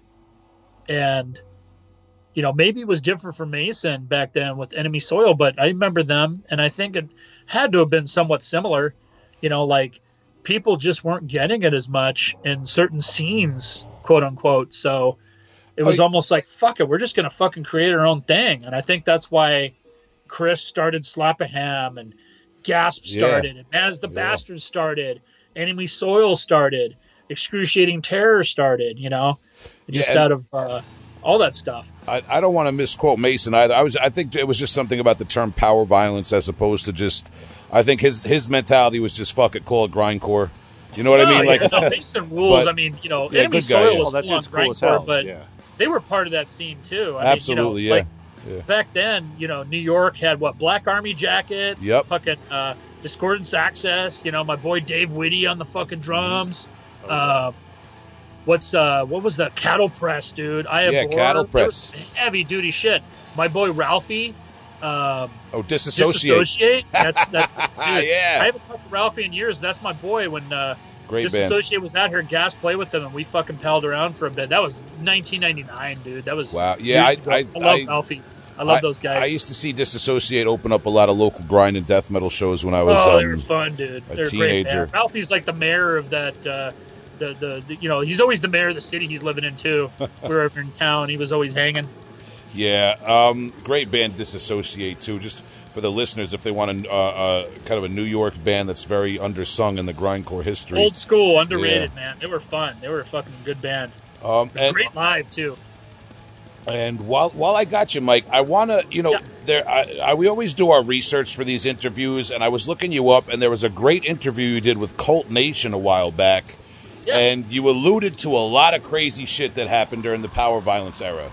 I don't know if you recall the interview, but I wanted to kind of call you on a couple of these alleged stories that took place in this Cult Nation interview. I got to give them the credit. They asked you, do you have any wild stories about artists and this and that? And you kind of gave a whole bunch of like little headlines, so to speak. And if you don't want to talk about it, that's fine. But I want to go over a couple with you. And the first one being that Gasp had a practice space behind a car wash, and you would have people waiting to get their car clean come over and hang out and party with you. Yeah, that was interesting. So it's what we did is we practiced in Lawndale, California. So to give you an idea, the next city over is Lomita, and that's where St. Vitus comes from, the band. Okay. So we're a huge influence, you know, St. Vitus, they fucking rule. But so we're jamming in Lawndale, and it's right there on this main, you know, Hawthorne Boulevard, I think, right there, right off the 405. So it's like a main thoroughfare of the, you know, basically, they call it kind of like the outskirts of the South Bay. Okay. They call it the South Bay, Los Angeles. And Cynthia, her boyfriend at the time, lived there, and his band practiced there in the garage, and it's in the hood, so the neighbors don't give a shit. So basically his band would practice in the late afternoon into the evening, and Gasp would practice in the morning into the afternoon, and the neighbors, nobody gave a fuck. So we would fucking start making a racket at like 11 a.m. and like no one cared. And I think a lot of it was the car wash was right there. So right over the wall was the parking lot of the car wash. And some of the people that would be getting their car washed would come knock on the garage and want to come hang out. But I also think they heard the racket, but they probably smelled the weed too. So we had a huge cast of characters. Every you know, the one of the best is we had this pimped out black dude that was getting his Cadillac washed at the car wash, and he smelled the weed and heard the music, and he hung out with us, and no joke, his name was Drome. Drome hung out with us for 4 hours. Like, he went and grabbed his car after it was washed, and he parked, and he came back, and he bought beer and came back to hang out with us. One of the coolest guys we ever met. And it was kind of sad because we never saw the guy again. It was almost like, dude, you know, he's invited every Sunday, because this was on Sundays, believe it or not. Yeah. Every Sunday, Drome is invited. He was so badass. And we had cholos coming out, hanging out, just random dudes, random girls, you know, just checking out the practice every once in a while.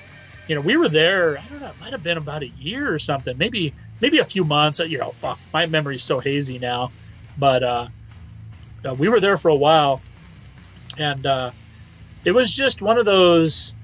You guys probably have those neighborhoods too, where it's just a crazy community. You know, it's just one of those things. And there was a lot of outsiders around the area just getting their car washed, but they were just fuck it, they happened to be around, and they were just like, what the fuck is going on over there? And whoever was drawn to the Gasp sound or the weed smoke wanted to come hang out, and it was perfectly cool.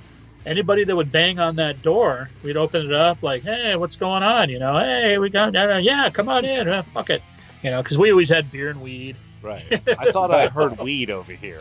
Yeah, hey. That's awesome, man. Even to this day, that's gas practice hasn't changed much. I don't really smoke much myself these days. You know, every once in a while, I don't mind a good blunt, you know, whatever, a good joint. But, yeah, I'm not really ripping the bong anymore. Well, the band is called Gasp. I mean, what do you expect? Fucking A. I mean, if you heard our shit, too, you'd have to be on drugs to like it. Yeah, and, you know, when we were talking behind the scenes setting this up, I told you I do have Drome Triler of Puzzle Zoo People on vinyl. I believe I bought that upstate at House of Guitars record store in Rochester, New York, used. Oh, shit. Of all places. Yeah, just interesting. And now I own it. But So I definitely wanted to touch on a few more of these old school power violence stories. Another one I did want to ask you about is something that sounds a little less safe than the car wash rehearsal spot. Playing backyard shows in Watts in a Crip neighborhood, and being escorted. I think I read to the store by armed escorts. Oh yeah, so to speak. Oh yeah. So right by Watts Towers in Watts, California, is Grape Street, and if people that aren't familiar, that's definitely one of the craziest neighborhoods in maybe even the United States. You know, I mean, there's other crazy neighborhoods in the world, I'm sure, but you know, as far as the United States go, you don't play around down at Watts. Yeah, if you look up Watts, and I mean, I even being from all the way out here on Long Island, I know if you look up Watts and Grape Street in relation to gang culture out there, it's some of the most extreme examples you could get, probably, right? Most definitely, man. You don't mess around with the Crips, and you know, especially Grape Street. Definitely one of the oldest communities in South Los Angeles, and one of the oldest gang cultures. So, I mean, we can have a whole show about that. And, you know, I've always been kind of fucking nomadic myself, just growing up in LA. And yeah, I'm a white guy or whatever, but, you know, I never gave a shit, man. I go where I want to go or whatever. So sometimes I might end up in an area that's not too great, maybe a little bit rough. I shouldn't belong there, but I always thought it was stupid because I didn't buy into all that shit, you know, myself. So I wanted to go where I wanted to go, you know, and I had no hang-ups on that stuff. And maybe I was a little naive in a lot of ways, but, you know, because I had a lot of friends tell me, no, you don't belong down there, man. But I was just kind of like, I don't see it that way, because I don't feel that way about human beings, you know? Mm-hmm. I want to go where I want to go, and I don't care what color you are or where you come from. You know, if there's something going on down there that I want to go check out, I'm going to go.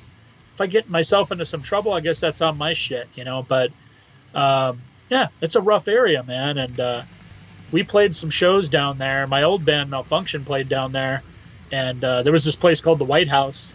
And it was a homemade stage. It was right there, right across the street from the Watts Towers, right by Grape Street and all that. And we played a couple shows down there, and they went off. You know, it was fucking awesome. Just that underground energy, you know. On the East Coast, I guess you guys had a lot of basement parties, you know, the basement DIY parties. Mm-hmm. But we had backyards because we don't have basements out here as much because of the fucking earthquakes and shit. So a lot of the houses, you know, obviously have backyards, and especially in old Los Angeles, old East LA, old South Los Angeles, even parts of, you know, downtown or whatnot. A lot of the houses have bigger backyards, so they were perfect to throw shows. So a lot of the diehards would build stages and throw shows, and, you know, $3 a head, or sometimes it was free and you just chip in money for the keg or whatever. But, you know, the White House was great. They had a lot of killer shows there. Gasp played, and at one point we ran out of beer, and there was a liquor store down the street, and the guys that were throwing the show were gangsters, but they were Mexican gangsters, and they said, no, you don't want to go to the store right now. We need to come with you because the Crips are hanging out. And I was like, oh, yeah? Oh, okay. You know, so they escorted us. but they said, before we leave, we got to strap up. And I knew what that meant. That means, put your guns in your waistband and shit. And that's what they did. But the gangsters that we were with knew the Crips, so the Crips just, they were looking at me a little weird, like, what the fuck? Who's this white boy? But they, whatever. I wasn't wearing red, thankfully, so they didn't fucking shoot me. And we had no problems or whatever, but I think they knew, the dudes that I was with were real deal, just like they were, so they were just like, whatever, we're not messing with these guys. They're just coming to get beer. At the end of the day, it was no threat or anything, I was just kind of unassuming. I was just the token white guy. Dave Chappelle has a fucking sketch about that shit. All the brothers got to have a token white guy, I guess I was the token white guy that night. Even though they were helping me to the fucking liquor store to get the beer or whatnot. But at the time, I had already been drinking and smoking some weed and shit. I didn't even really think about it. Looking back on it now, now that we're, every time I kind of reflect on it, it's like, fuck, dude, that's fucking crazy. That is pretty crazy. But because who knows what those Crip guys had on them? How armed they were. I'm sure they were well armed, and the guys I was with were well armed. Like, if I was in the middle of something, I guess I'd be screwed. But it didn't happen, and I don't really look back on that. I don't cry over spilled milk and shit like that. So it is what it is, man. It's kind of like if you went to the shows in Los Angeles back in the day. That's what happened. Unfortunately, there was another place in Southeast LA called 71st and Converse, and there was a metalhead that got shot in the face by one of the gangs there. There was some metal shows going on there. I mean, everybody from Fear Factory to Gasp to Phobia, Excruciating Terror, everybody played there. And this one show happened. I think Sadistic Intent played there too one time. This one show that happened, the last show there, the fucking gangster decided to shoot the kid in the face for whatever reason. I don't know what the whole story was. I wasn't there that night, but that was it. They stopped doing shows there. The family was, obviously it was a fucking tragedy. The kid died, and that was it. So I think that was the death of the backyard shows in LA for a few years, and then it kind of popped back up in the 2000s again. Different neighborhood. It never happened at that place again. But that was how it was back then, unfortunately, But at the same time, there was just some great memories at those places.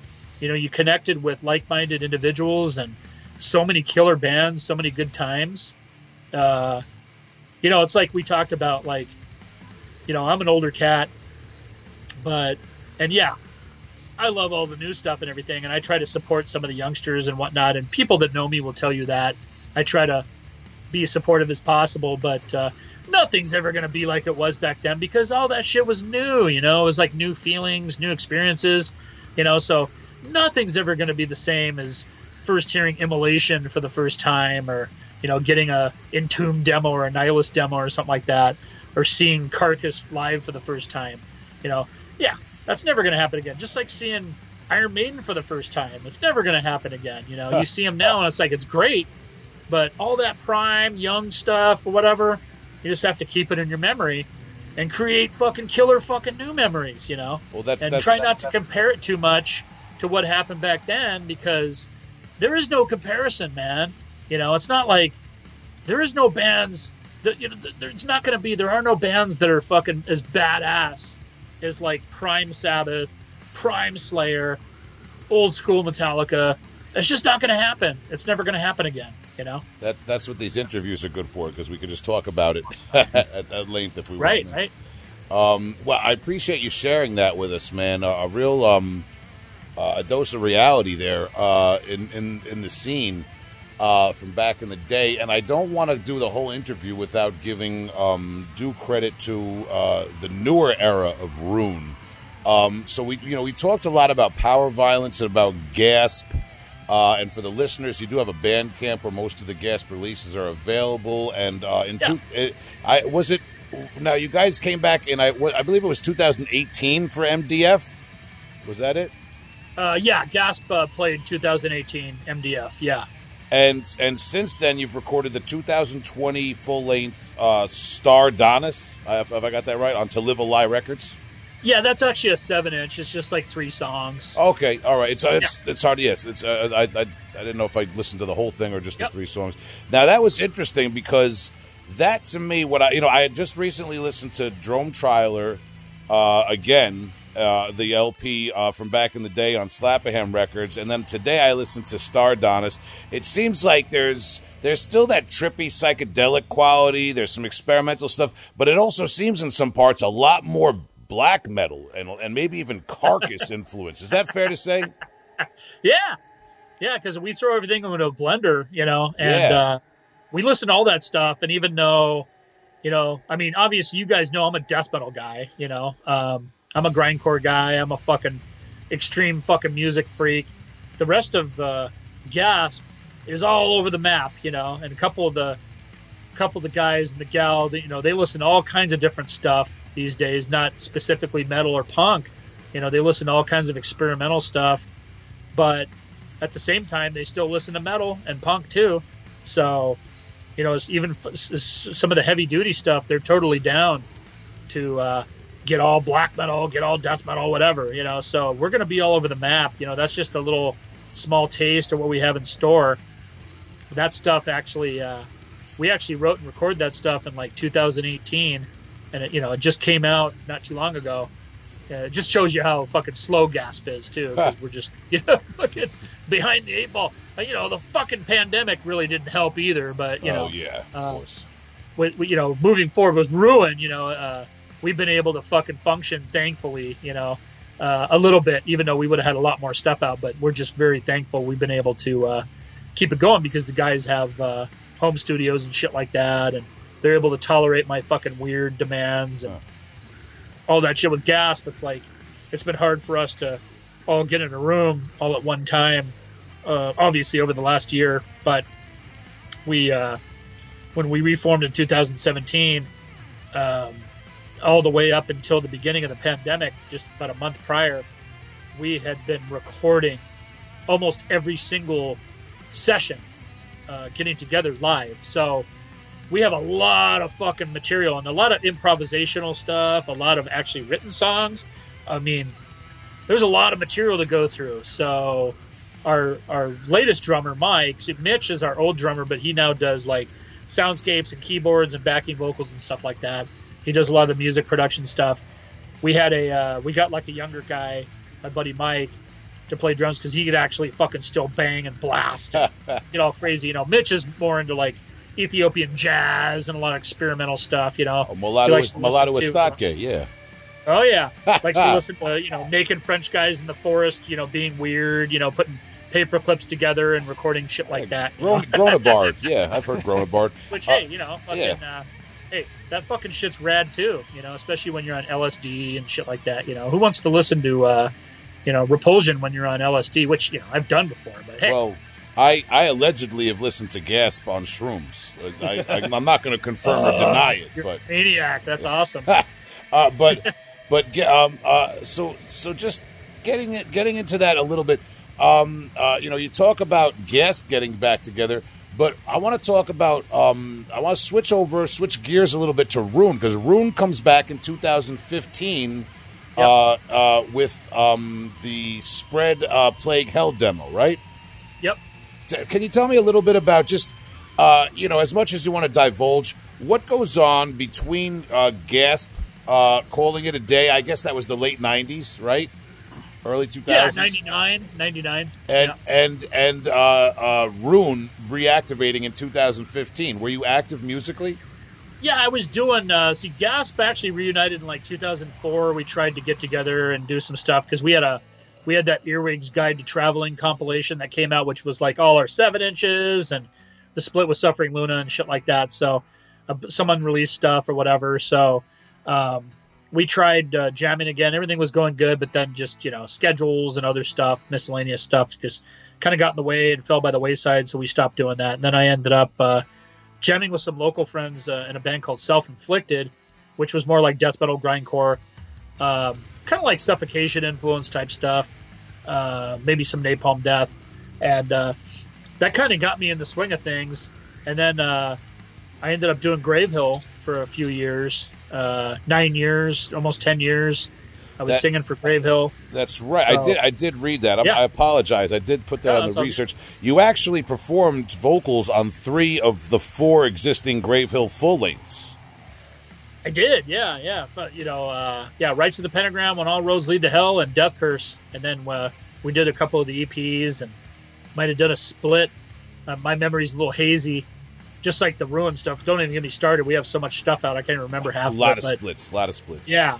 No, the Gravehill stuff's kind of a blur too. But no, that was great. That was some of the best times. I'm still really tight with those guys too. And did Gravehill for quite a few years. And we did MDF and we did some U.S. tours. We toured with Deceased. Some legends over there on the East Coast. And we did a tour with Diocletian. I don't know. We did our first tour with Splatterhouse from Portland. Awesome. I'm trying to. And then we just did a bunch of miscellaneous fests all over the place, and it was a lot of fun, man. It was great. We did Central Illinois Metal Fest with a shit ton of killer bands. Always wanted to go to that. Yeah. We did. Oh no, that was great. Then we did Jersey Death Fest one year in 2009 for Roy Fox and Gutter. Okay. Yeah. I know them. Yeah, those are our boys. What's up, Roy and Gut?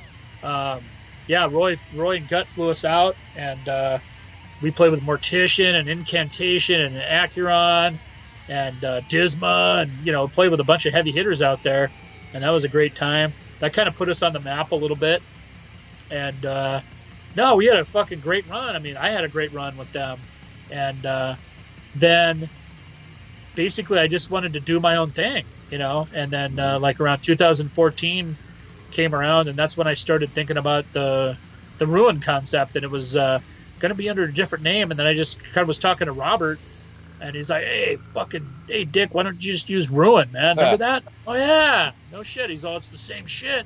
It was a great idea because it's a really fucking cool name. It's real simple and fucking, I had my buddy Nev, in Chicago, Illinois, create the logo, and I think, hey, I'm not trying to fucking toot my own horn over here, but it's fucking kind of an iconic and very well-known logo at this point. So I think Nev and I fucking created something pretty cool. So, especially the number of shirts and releases that the fucking logo's been on, I think that was good what we did there. And 2015, like I said earlier, talked to Robert. We fucking came up with the concept of the demo. Christian, who is in the band now, he actually was in the original formation of the band in like 2014, 2015. He ended up moving up north, and so I just kind of was down here trying to find people to jam with, and that's when I found David, and we hit it off. I knew within the first 30 seconds of jamming with the guy if it was going to work or not. You know what I mean? Like when you're in a band with somebody, that first jam, right away usually if it's going to click, and it fucking clicked. Like, it really fucking clicked. Next thing you know, we got fucking 3 songs in like a week or so. So that's when I was like, all right, let's fucking record. We'll throw a Discharge cover on there. Let's get a demo going. And that's when I talked to Robert. He came up with the whole fucking collector bag concept, the Colt collector bag concept, and the extras in there, the sticker and the fucking poster, and put the noose on the bag and shit like that. And we got that rolling. It was kind of expensive, but we figured it was a good gamble.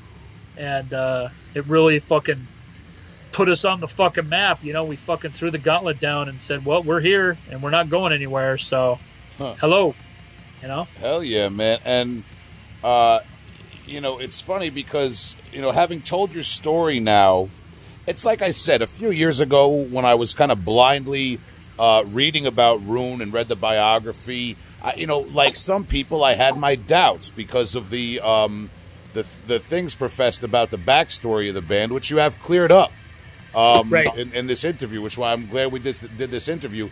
And the whole Rune aesthetic, the Rune death cult aesthetic, knowing that backstory is true and that there is a lot of, I guess you could just say, darkness and a lot of turmoil that you had to go through to wave this banner of Rune into modern times,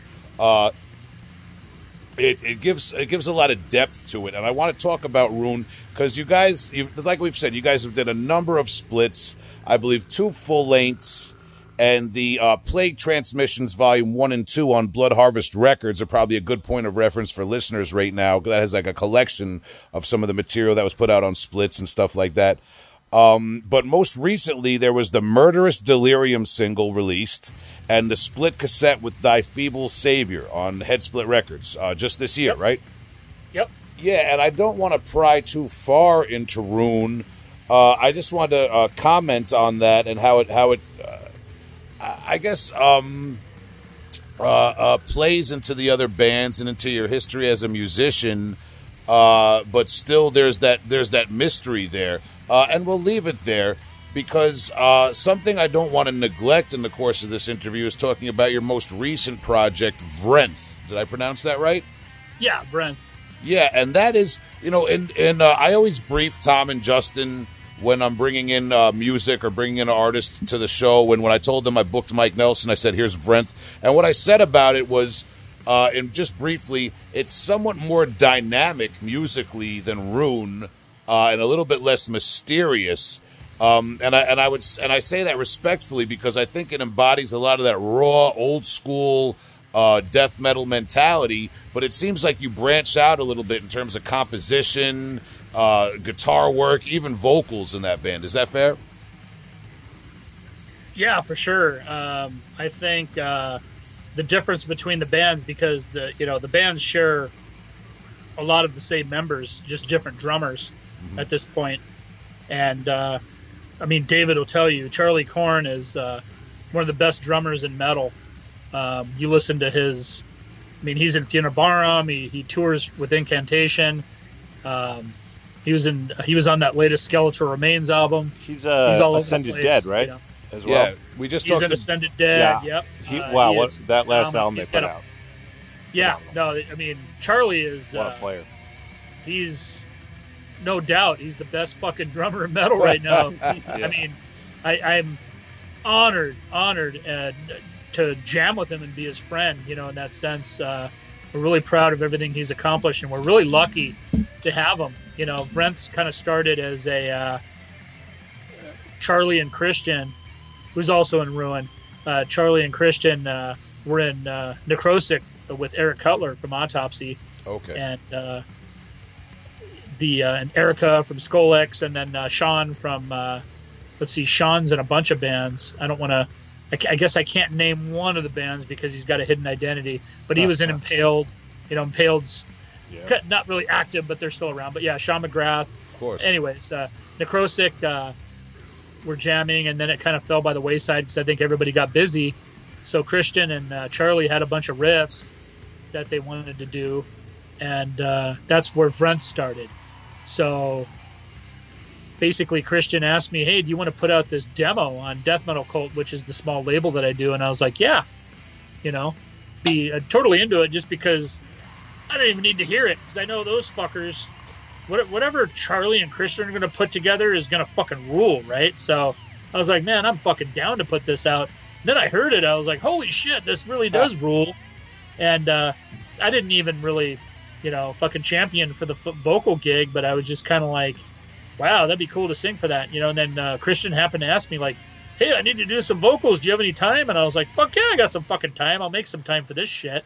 Because it was fucking, you guys heard the music, and fucking kills, dude. It's sick, man. It's like, it was. Kidding me? I'm gonna fucking drop everything that I'm fucking doing. I'm gonna fucking be a part of this, man. I'll fucking make time, It was interesting stuff, and it sounds like you branched out into the more modern, like guttural voice every once in a while. Not all the time on Vrenth, but it sounds like every once in a while you do a little bit more guttural stuff. Oh yeah, with Vrenth, I mean, I think we talked about the Ruin concept earlier a little bit, where the Ruin concept overall lyrically is basically a serial killer on an acid trip, or like in another world. So the Ruin lyrics don't make any fucking sense. They're all over the place. They could be different subjects, just like you said, war, death, disease, makes a lot of violence. sense. It's just all fucking over the place. It's basically, I write that shit stream of consciousness. Whatever fucking pukes out of my system, that's what comes out. So, you have a song like Savage Mutilation that is just totally fucking brutal, like old fucking Chris Barnes, Cannibal Corpse, fucking serial killer shit. Then you have some other songs that are just totally out there and more psychedelic and fucking like almost like poetry or whatever. Just that's how it comes out. It is what it is, you know. So there is no set direction, but that's basically Ruin in general. Yeah. Is there's no set concept or set this or template or anything like that. It comes out as it comes out, just like the music. And then with Vrenth, I'm definitely not afraid to admit that I heard that and I was just like, you know what? I'm just going to rip off fucking Ross from Immolation the whole fucking time. No one's going to be as brutal as Ross, but I was just kind of like, he's one of my idols and my favorite fucking death metal vocalist of all time. And I was just like, and he's a fucking great guy too. That being said, but I was just kind of like, I'm going to fucking try to get that deep, just evil fucking bellow that he has, you know? And I tried, and I think it came out pretty cool. Whereas Ruin's kind of a little bit all over the place, or, you know, because on the Vrenth record, I do a little high-pitched and mid stuff or whatever, but not as much. It's kind of funny because the Ruin music is much more dynamic, like you said, or I'm sorry, the Vrenth music, I meant, is much more dynamic and all over the place in that sense, where Ruin's more simplistic, where I think it's the opposite of the vocals, where it's like, I felt Vrenth just needs to be very straightforward and brutal and kind of guttural, and let the guitars be the star of that and Charlie's drums. That's the dynamic of that band. And the reason why Vrenth is much more dynamic is just simply because Chris writes all the Vrenth stuff. I write all the Ruin stuff. Chris is much better than I am. And David, like I said, no disrespect to David. That's my boy. And he fucking rules. I call him El Hellhammer because he fucking is heavy duty. But he'll admit, you know, Charlie is a better drummer. And the skill fucking set in Vrenth is just at a 10, and Ruin skill set is down at a 5. So, so you hear it in the dynamics of each band. But the thing is, you know, both bands have their strong suit of what they do. We know, Ruin knows, we know where we're at. We know where we're playing, what fucking sandbox we're in. And just like Vrenth, those fuckers, they know where they're at, and they're fucking writing all kinds of fucking, you know, they're like the Rush of death metal. And then you got all these Eddie Van Halen solos and shit. Yeah, I did. I heard the Van Halen solo. I definitely, yeah. Van Halen popped into my head. Absolutely. Yeah, you know, and that's the thing too. If you got Van Halen solos on a fucking Ruin track, there's something wrong there. It just doesn't sound right. But with Vrenth, it works because the dynamics of everything just comes together, you know. So, but you know, both bands are fucking heavy duty. With Ruin, I actually think Ruin is one of the bands I feel like was kind of a precursor to what they call caveman death metal now, where like all those Maggot Stomp Records bands are blowing up, and you know, Sanguisugabog just came out with a new album, and they got signed to Century Media, and I see Ruin as kind of like maybe a precursor to that sound, you know, throwing it back to the real gritty old school, you know. You know, and I mean, you know, I'm friends with the Maggot Stomp guys, and fucking, I'm always happy with what they're doing. You know, a lot of their bands seem to be getting signed. The big dogs of, you know, whatever, Century Media and Hell's Headbangers and stuff like that, and that's whatever, man. I mean, you know, that's kind of how things work. You know, Dark Descent, you know, and that's how shit ends up sometimes. And I'm friends with some of those bands too. And, you know, good for them. Fuck it. You know, we don't really, as far as Ruin and Vrenth, we don't really 100% pay attention to what's going on out there, especially with Ruin. We're kind of in our own little world. And, we're just happy for fucking good people and our friends fucking moving forward and doing what they want to do and being successful. But we're not really paying attention to a lot of that shit. So we get, you know, like you're telling me some of this stuff, and that's cool, you know. And as far as like what you want to call us whatever the fuck you want to call us. Just buy some fucking shit. You know what I mean? Like I always say that. Yeah. Buy some fucking merchandise, man. You can call us fucking techno pop. I don't give a fuck. You know. Well, fucking whatever, man. You know. I mean, the fucking caveman shit. I mean, it makes sense. I'm a fucking caveman. So the caveman death definitely seems to be some sort of trend going on these days, and just like any other trend, it'll fucking fall by the wayside. And, you know, we're still going to be here, so it doesn't matter. They'll call us something else, I guess, somewhere along down the line. But, Yeah, we don't give a fuck, man. But at the same time, you know, some of the people that are into the caveman death or whatever, you know, they like us, and that's all that fucking matters, man. At the end of the day, it's like I said earlier, you know, if you fucking dig us, you're a part of the fucking family, then that's fucking killer, man. I mean, isn't that what it's all about? You know, we want to fucking reach a bunch of fucking people, and especially we basically are like a fucking punk fucking DIY band playing heavy death metal. So, hey, how could you not fucking dig that at the end of the day? You don't like it? Fuck it. Go find some other fucking band, man. You know, no big fucking deal.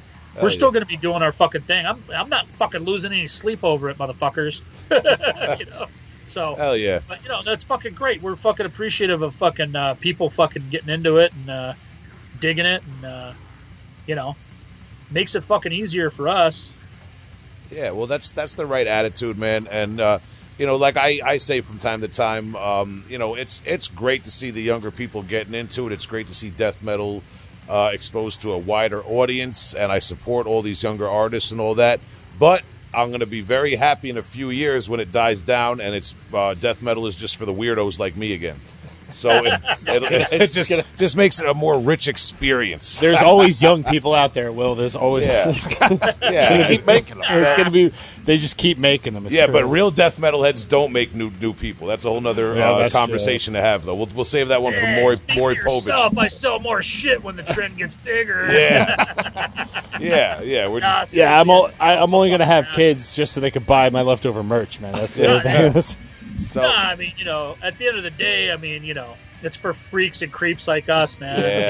I mean, that always makes it, like I said, you know, those of us that are fucking blue collar, working at the fucking gas station in the middle of the night, or, you know, fucking working at the factory and shit like that, driving an old beat up car, you know, fucking, you know, coming home to a bunch of kids that hate us, and, you know, the fucking, the wife just got off of work and she's pissed too, you know, so. It's a rite of passage, right? Paint the picture, brother. You know, paint. Yeah, we're bands and shit, and we do these fucking, you know, stupid bands. So, nah, man. I mean, honestly, it's it works either way. I'm gonna be here either way, man. Whether it's a trend or not or whatever. And you know, the cool thing is we got old school motherfuckers that dig us, and we got the younger crowd that digs us too. So I think that's crucial. You know, we have the love and the respect of the old school, and at the same time have the support of the younger crowd that actually buys stuff and, you know, fucking is really active and wants all that shit. So it works itself out at the end of the day, you know. Hell yeah, man. That's the attitude, and maybe that would be a good note to start winding down on. We've had you a while, and we just want to know. You alluded to Gasp having a lot of recorded material, kind of ready to sift through.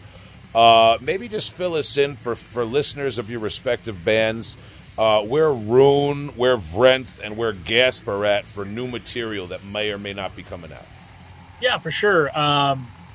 See, Gasp.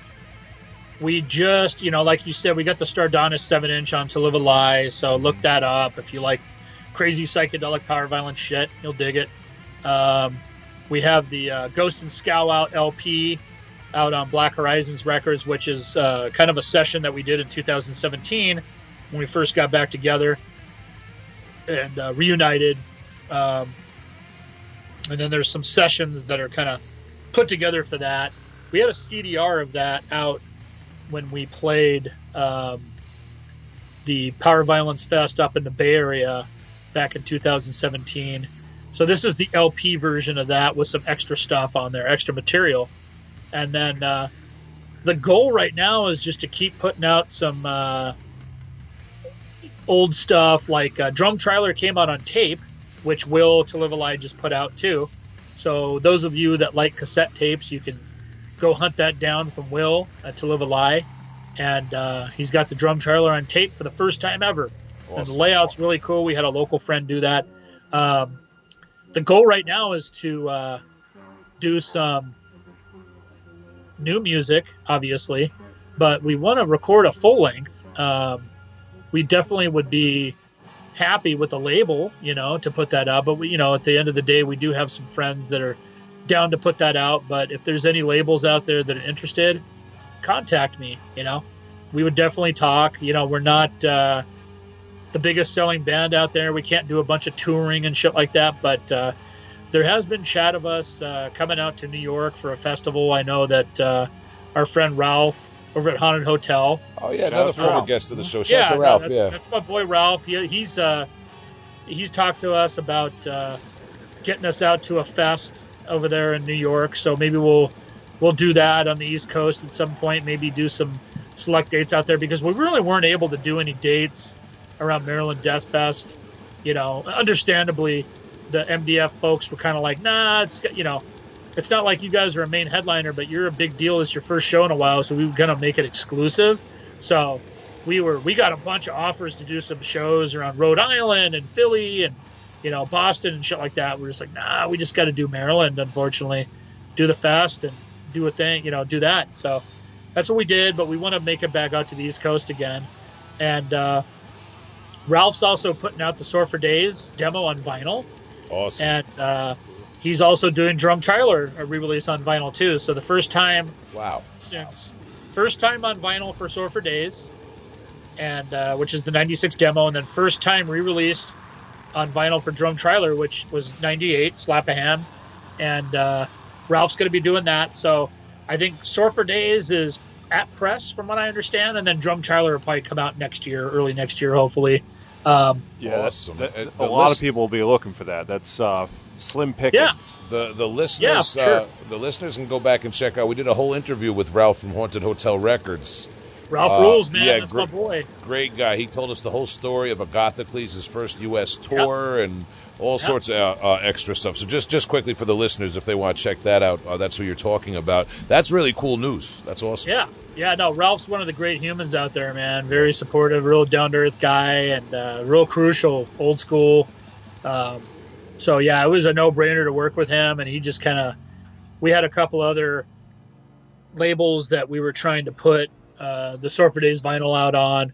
Our friend Ted at the, Dark Recollections put out the CD version of Sore for Days. So Dark Descent and Dark Recollections have the CD if you guys need that.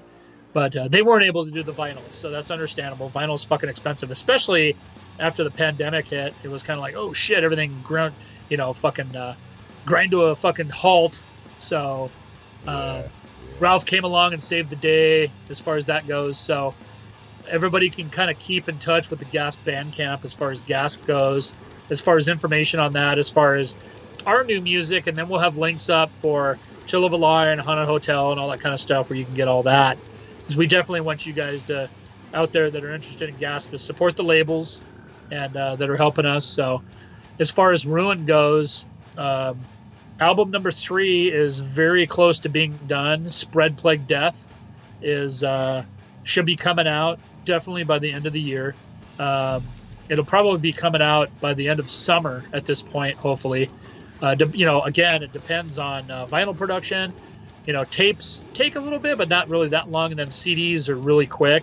But we want to try to put everything out at the same time. So Christian, our guitar player, is actually we're doing this in house, engineering it, and he's doing the production, and then we're going to send off the master over to Dan at Mammoth Mastering. He did the Vrenth, so if that gives you an idea, he made a pretty massive sound on that Vrenth, so we were really stoked on it, really happy. So we're going to do the Ruin with him.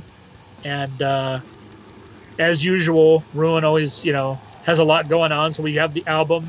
We want to try to plan everything out. We want to make the album number one priority as far as PR and all that kind of stuff. So my buddy Brandon at Nameless Grave Records is doing the vinyl. And Death Metal Cult, which is my label. And then Robert, our former singer, he does Neural One, who's done a bunch of Ruin stuff. And he's done all the Ruin albums with me on tape, too. So he's doing the cassettes with me. And then my buddy Aaron in Texas, Goat Throne Records, he's doing the CDs. And that should be all hopefully coordinated together. Like I said, we're really close to getting that done. We have a split coming out on Fat Ass Records out of Eastern Europe. I know it's a funny name, but that's their name. With Anatomia from Japan, the mighty Takashi.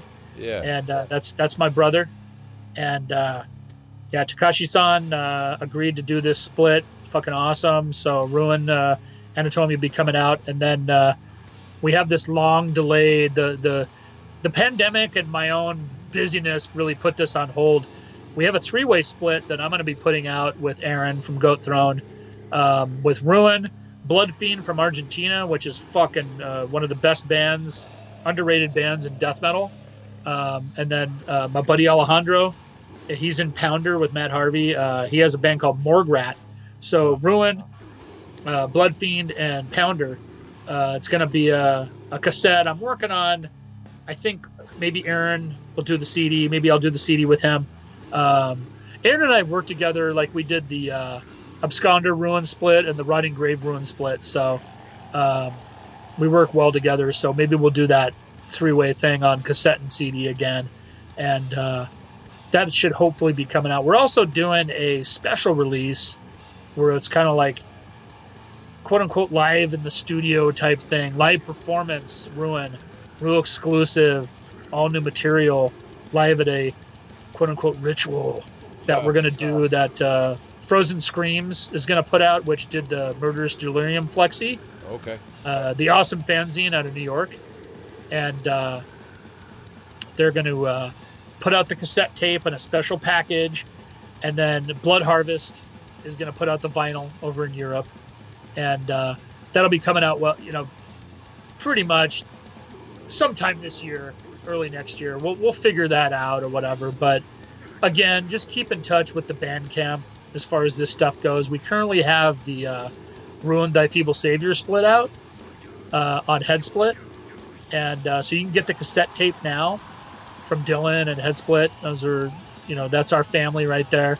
And then my boy Thomas, who you might know as the Patch Master over there in Buffalo, he does all those crazy patches. He did our ski masks and our beanies and shit like that, our bandanas, some of the murder gear that we put out on our Instagram page. You guys might have seen that. I don't know. But, yeah, Thomas is my buddy. He does all our fucking embroidery shit. And he also has a record label called Demon Seed Records. And he's putting out the vinyl. And he's going to have a patch and a poster to go along with the vinyl. The vinyl really got fucked up at press. I don't even want to get into it. But whatever. It's coming out. We figured it out. It's fucking long delayed, but it's coming out. And we'll be posting links on Bandcamp and shit like that. So keep in touch with that. Ruin always has a bunch of other projects too. So there's always going to be a bunch of shit going on. As far as Vrenth goes, obviously Baptism Death is out. Still available at Rotted Life. Go get it. We have our Bandcamp up too. So we have shit for sale up there. Shirts, fucking vinyl, the whole shebang. Again, Ruin also has a bunch of merchandise up on the Bandcamp. We're about to reload a bunch of shirts, and we're going to get more ski masks in soon. Vrenth also has a split coming out with the killer band here from Southern California called Depraver, which Cavernous Records is going to do the CD. And then Nero One Records, Robert again, is going to do the tape. And we're looking for somebody to do vinyl. So anybody out there that wants to do vinyl of that, it's probably about 12 to 15 minutes of music each. Probably need to be a 12-inch or whatever. But whatever. If you want to do it, hit us up. I know fucking vinyl is a fucking pain in the ass right now. But we're definitely... Yeah, it's tough, so we understand. It's easier to do tapes and CDs right now. But yeah, so... And then... Christian and Charlie are currently working on album number 2 for Vrenth, believe it or not. So awesome. I think Charlie booked some time for next month, early next, which is right around the corner now. We're at the end of March already. So Vrenth is going to be busy. So yeah, I'm a fucking busy guy, gentlemen. Yeah, it definitely sounds keeps me out of fucking trouble, Yeah, hell yeah. Keeps you busy. Lot going on there. So that's good to know then for fans of Rune, Gasp, or Vrenth, all three of your bands. And we hope the listeners are going to check out those entities, any of which they haven't heard yet after this episode. So there's a lot going on, a lot to look for. And even if you go into the back catalogs of Gasp and Rune, at least, there's a lot to look for too still. Vrenth, not so much, but you guys are working on it. And also, we want to mention too that Grave Hill releases are available on Bandcamp, and you of course provided vocals on the first 3 of the 4 albums Grave Hill did. So, Mike, Yep. Mike Nelson, we really appreciate your time and your candor and keeping it as real as you have with us this evening. It's been a great conversation, and we always leave off by asking our guests to recommend one old album and one new album of any genre, any artist you please, just to recommend something cool for us and the listeners. Yeah, for sure. I had to go grab the records because I thought we were doing visuals, but that's all good. Yeah. So the first record is an old school one, and it is, which you guys might recognize this band, Twisted Sister, Stay Hungry. Wow, Long Island. Hell yeah. You made a connection all the way across the country. Because I know you guys were New Yorkers, and we fucking love Twisted Sister out here. Matter of fact, back in the probably somewhere in the late 90s, early 2000s, they were playing Vegas, and I was supposed to go. A big caravan from LA was supposed to go, and a bunch of my buddies, and we were going to take one of those party buses out there to Vegas and fucking have a great old time. And I ended up getting stuck working, and I missed the set. And my buddies made a sign, said Mikey not here, and they fucking took all these pictures, man. It was fucking hilarious. And it was kind of infamous. One of my buddies didn't make it to Milwaukee Metal Fest. My buddy Larry, rest in peace, Larry. He fucking they put Larry's not here because he missed Venom. He was a big Venom fan, so they put the fucking sign up and they had people take pictures. So I was victim to that for Twisted Sister because I missed fucking Twisted Sister in Vegas, and I still regret it because they had a great time. Long Island loves Vegas. Stay Hungry's fucking brutal, man. They're obviously a legendary band, not only to you guys, but even to us all. Worldwide, they're fucking legends. And I watched that documentary a few years ago, and I had no idea they'd been around for so fucking long. They slugged it out. They worked hard, man. Absolutely. And I mean, Mark. Oh man, that's great insight into like that Long Island music scene. Back in the 80s too. Totally. Yeah, man. They made money just playing shows in Suffolk County. You know what I mean? Like going between Suffolk and the city. And I can only imagine these guys, dressing the way they did, fucking getting in fights and shit with the locals, and it's just the whole thing. Yeah. But this album particularly, I mean, I know this is the one that broke them because it's got "We're Not Gonna Take It" on it. I Want to Rock, but the rest of the album, it's got "Burn in Hell," "The Price," obviously. "Don't Let Me Down." I mean, it's just so fucking heavy. Captain Howdy. It's just, when I was a kid, this is one of the first albums that I bought, and it blew me away. I mean, even the videos in MTV, just when they were blowing up, it was just something else. Yeah, for sure, man. Total sensation stuff. I'll never forget what was it, Pee-wee's Big Adventure? Yep. And they were playing "You're Gonna Burn in Hell." I mean, that's like one of their darkest, heaviest songs. Oh yeah, they were so. I mean, some of their earlier stuff's even heavier, darker, or whatever. But yeah, definitely "Burn in Hell" is just total death metal, black metal. Like, for that time period, first hearing that, I'm just like, what the fuck? And then I love Pee-wee's fucking, the Pee-wee movies, and it was just like, fuck yeah, dude, this fucking rules, man. There's actually the sisters in there, man. That's fucking badass. They're just a fucking great rock and roll band, heavy metal band. Dee Snider put out he's put out a number of solo albums. His most recent one, For the Love of Metal, in 2018. We had his current guitarist, Nick Petrino, who's in a death metal band called My Missing Half. Yep. On about a year, a little bit less than a year ago. It was like just at the start of COVID. Nice dude, killer player. Nice. Still trying to get D on. D, holler at us if you're out there. My fiance, that'd be badass, when my fiance got her braces back in the day when she was about like 12, 13 years old, in a laughing gas kind of stupor from all the work they were doing on her teeth, she's stumbling out of the chair in the dentist office and walks and looks, and Dee Snider is standing in front of her, towering over her, because his son was getting braces on at the same place at the same time. And scarred or made an incredible memory on her to this day. So she'll ramble about it. Everyone's got like there's beautiful. There's a Long Island D. Snyder story for everybody. There really is. My mother saw him at BJ's, which is like the low grade, the low budget Costco out here many years ago.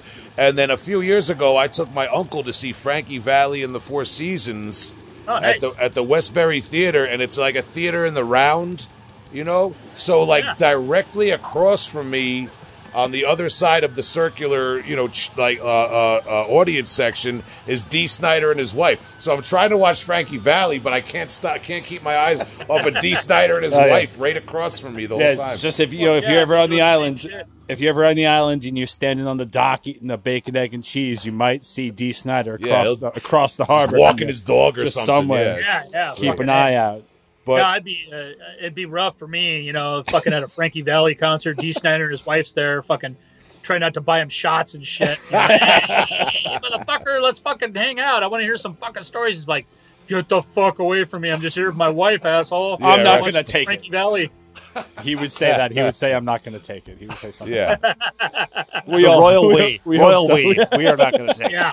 So there you go. All right.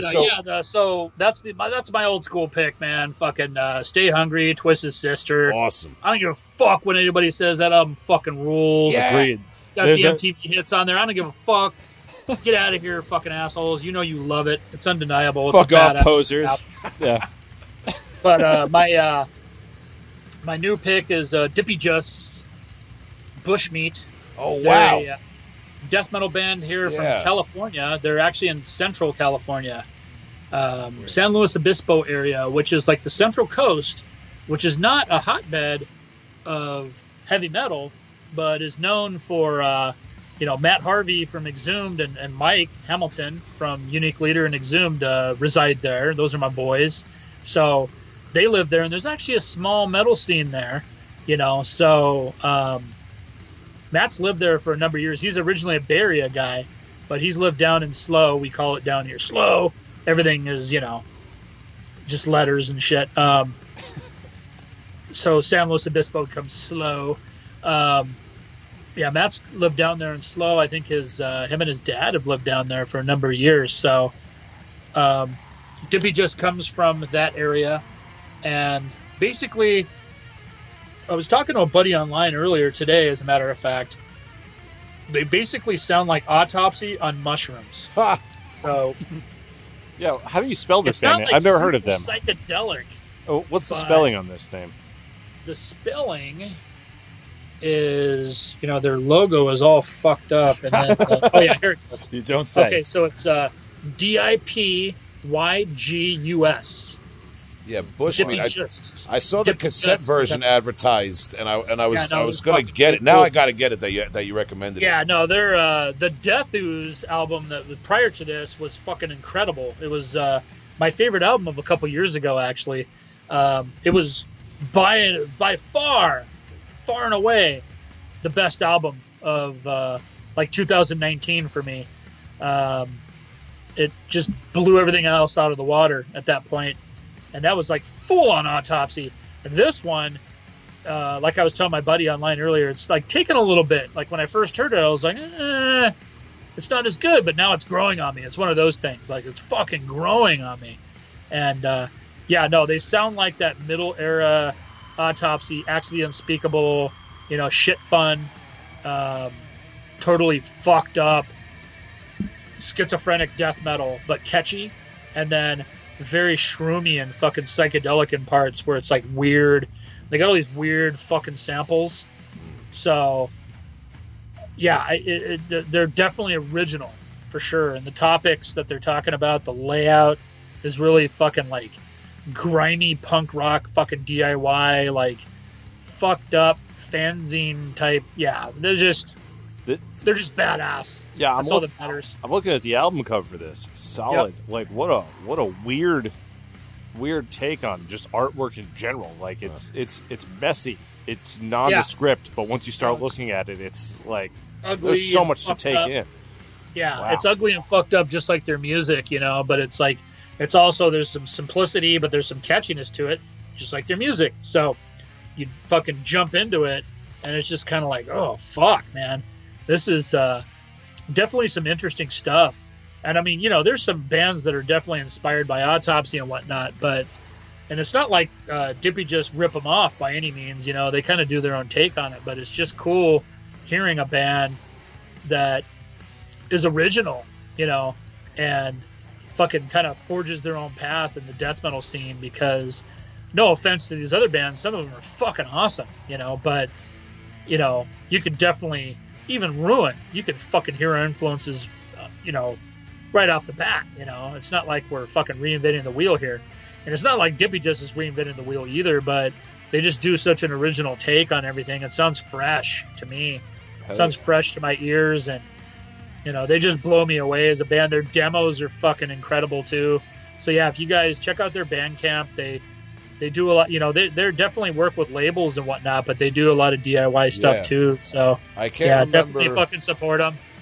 At the moment, I can't remember, but people should support both of these labels, Transylvania Tapes and Caligari Records. I definitely saw this Bushmeat release on cassette format on one of those tape labels. I got to go back and double check.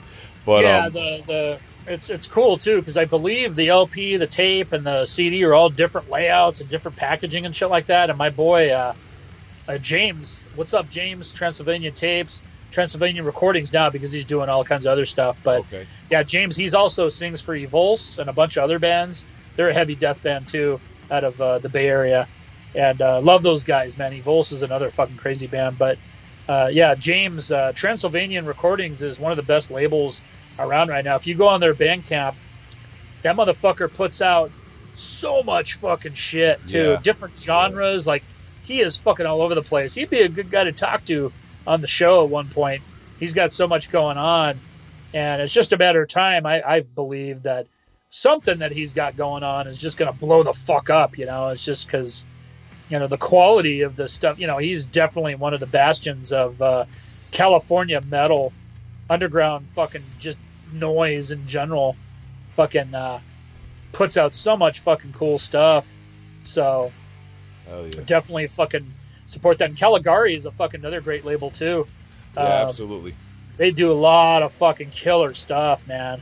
I mean, that's where it's at right there. These homegrown organic motherfuckers that are just putting out shit that they love and doing it the right way, Maggot Stomp did it and kind of blew up, and now there's a lot of other labels out there that are doing their own thing too. They recognize the talent, and you kind of get lucky sometimes, because it's hard to tell when shit's gonna blow up, and I mean, it's who knows, man. Who knows what people are gonna follow and what they're gonna enjoy or whatever. But I think Dippy just has been flying under the radar a little bit for a while, and they're finally starting to get some recognition. And it's just a matter of time. A band like that can get on a big tour.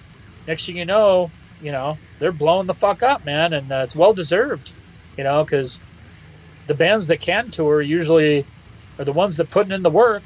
They fucking deserve it. Well, hopefully things get a little normalized and these guys can get back to work to do just that. Yeah, it seems to be going that way. I think especially in California. I don't know about you guys, but it's almost like we got herd immunity here. We had so many fucking infections. It was like 1 in 3 people in LA County had been sick since the beginning, for the last year. So that's just, if you think about that, that is just fucking insane. So I think, I know you guys got hit super hard at the beginning. For the first 2 months, it was like New York was just pulverized with it for a while. So, hopefully with the vaccines and the fucking herd immunity and the masks and, everybody being smart about it, we can get this fucker under control and get back to where we're at, where we want to be. Let's do shows. Yeah. Let's do it. Yeah, hopefully. Dippy just from California with Bushmeat. That's the new recommendation. I definitely got to check that out. I was looking at that, and now you pushed me over the brink. I got to go get it.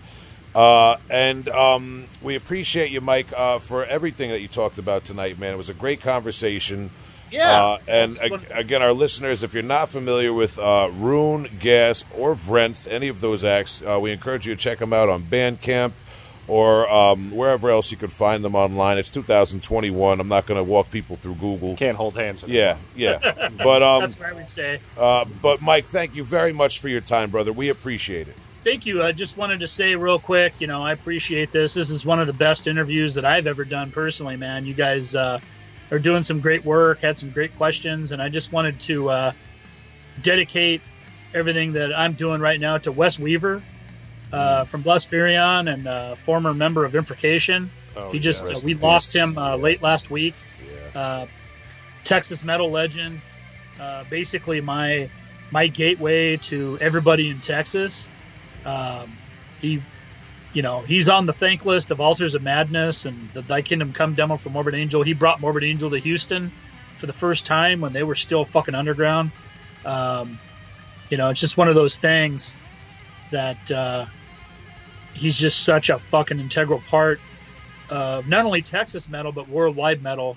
Just one of those old school guys. He had a old school radio show called Sweet Nightmares that he did with his buddy, and they played all the fucking heavy duty shit back in the day.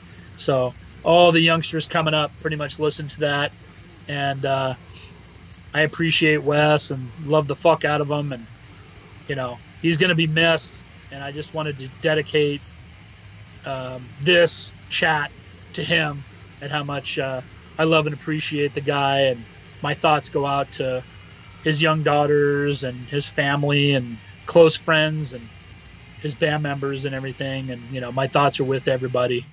100%, man. Yeah, we've lost so many of our brothers and sisters in metal, particularly it seems recently, man, and we can't even keep up with it on the program now, man, or on social media sometimes, man. So yeah, I'm glad that you brought that up. We just recently lost him. This episode will be out about a week or two after we're having this conversation, but it is very timely, man. Rest in peace to him. And as we always say in these type of situations, just another person that we wish we could have had a conversation with.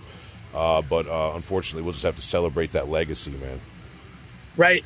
Yeah, absolutely. You guys doing great, man. Keep it going. I really appreciate the chat. Like I said, this is one of the better interviews I've ever done, and it was a good time. And thanks to everybody. Thanks to you guys. And keep it going. Just fucking stay safe out there. Keep it smart, and keep it brutal. Hell yeah. Hell yeah, dude. Mike Nelson, thank you very much, brother. We appreciate it.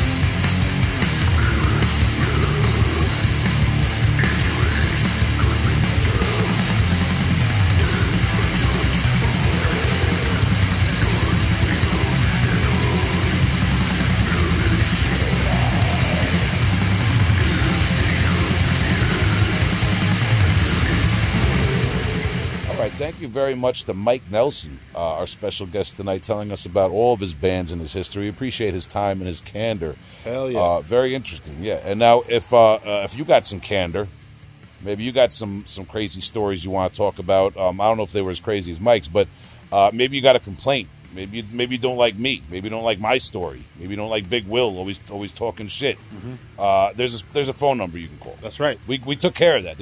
You don't have to bring it to me. I won't even listen to the call. That's right. Yeah, you just vent. You get it off your chest. Yeah, you don't have to cramp up your hands typing up an angry email. Fingers flying, nothing like that. Yeah, these hands will be flying if you want to bring a complaint to me, tough guy. Slow down. Call up the voicemail instead. Keep it on wax. Tom, what's the number? 631-837-3274. I can never remember it. I have to look at it every time. That's okay. I'm real smooth sometimes. Catch my drift. That's right. Yeah. And if your listeners out there are smart, it's already in your phone. Yeah. You don't remember Speed it either. dial for That's every time you get upset in life. That's right. Leave us a voicemail. HeavyHolePodcast.com is where you can go for that number. Links to the little social medias. You want to see Big Will and his cat on IG Live. It's all good. You want to do the Facebook because you're over 40. It's okay. Yeah. I'm almost there too. That's right. Yeah, there's an app that's going to be permanently in development where we will map out all of the payphones that you can dump nickels in to call this number. That's right. Yeah. Payphones took quarters, Justin. You're showing your age, young That's guy. right. He never saw a That's payphone right. in his life. Well, they're hurting now. The payphone industry. You got to find those Bell Atlantic joints that took the nickels. Those Yeah, are from phone really sex, old. phone sex payphone is my porno. That's grind right. You want to project. call collect. You want 800-collect. You want to Bell Atlantic it. Don't call collect. We're Yeah, not. I got an idea. You want to support the Heavy Hole Podcast on Patreon? You can throw your nickels that way. You just got to go to our heavyholepodcast.com. All the links are there. We took care of it all for you, easy.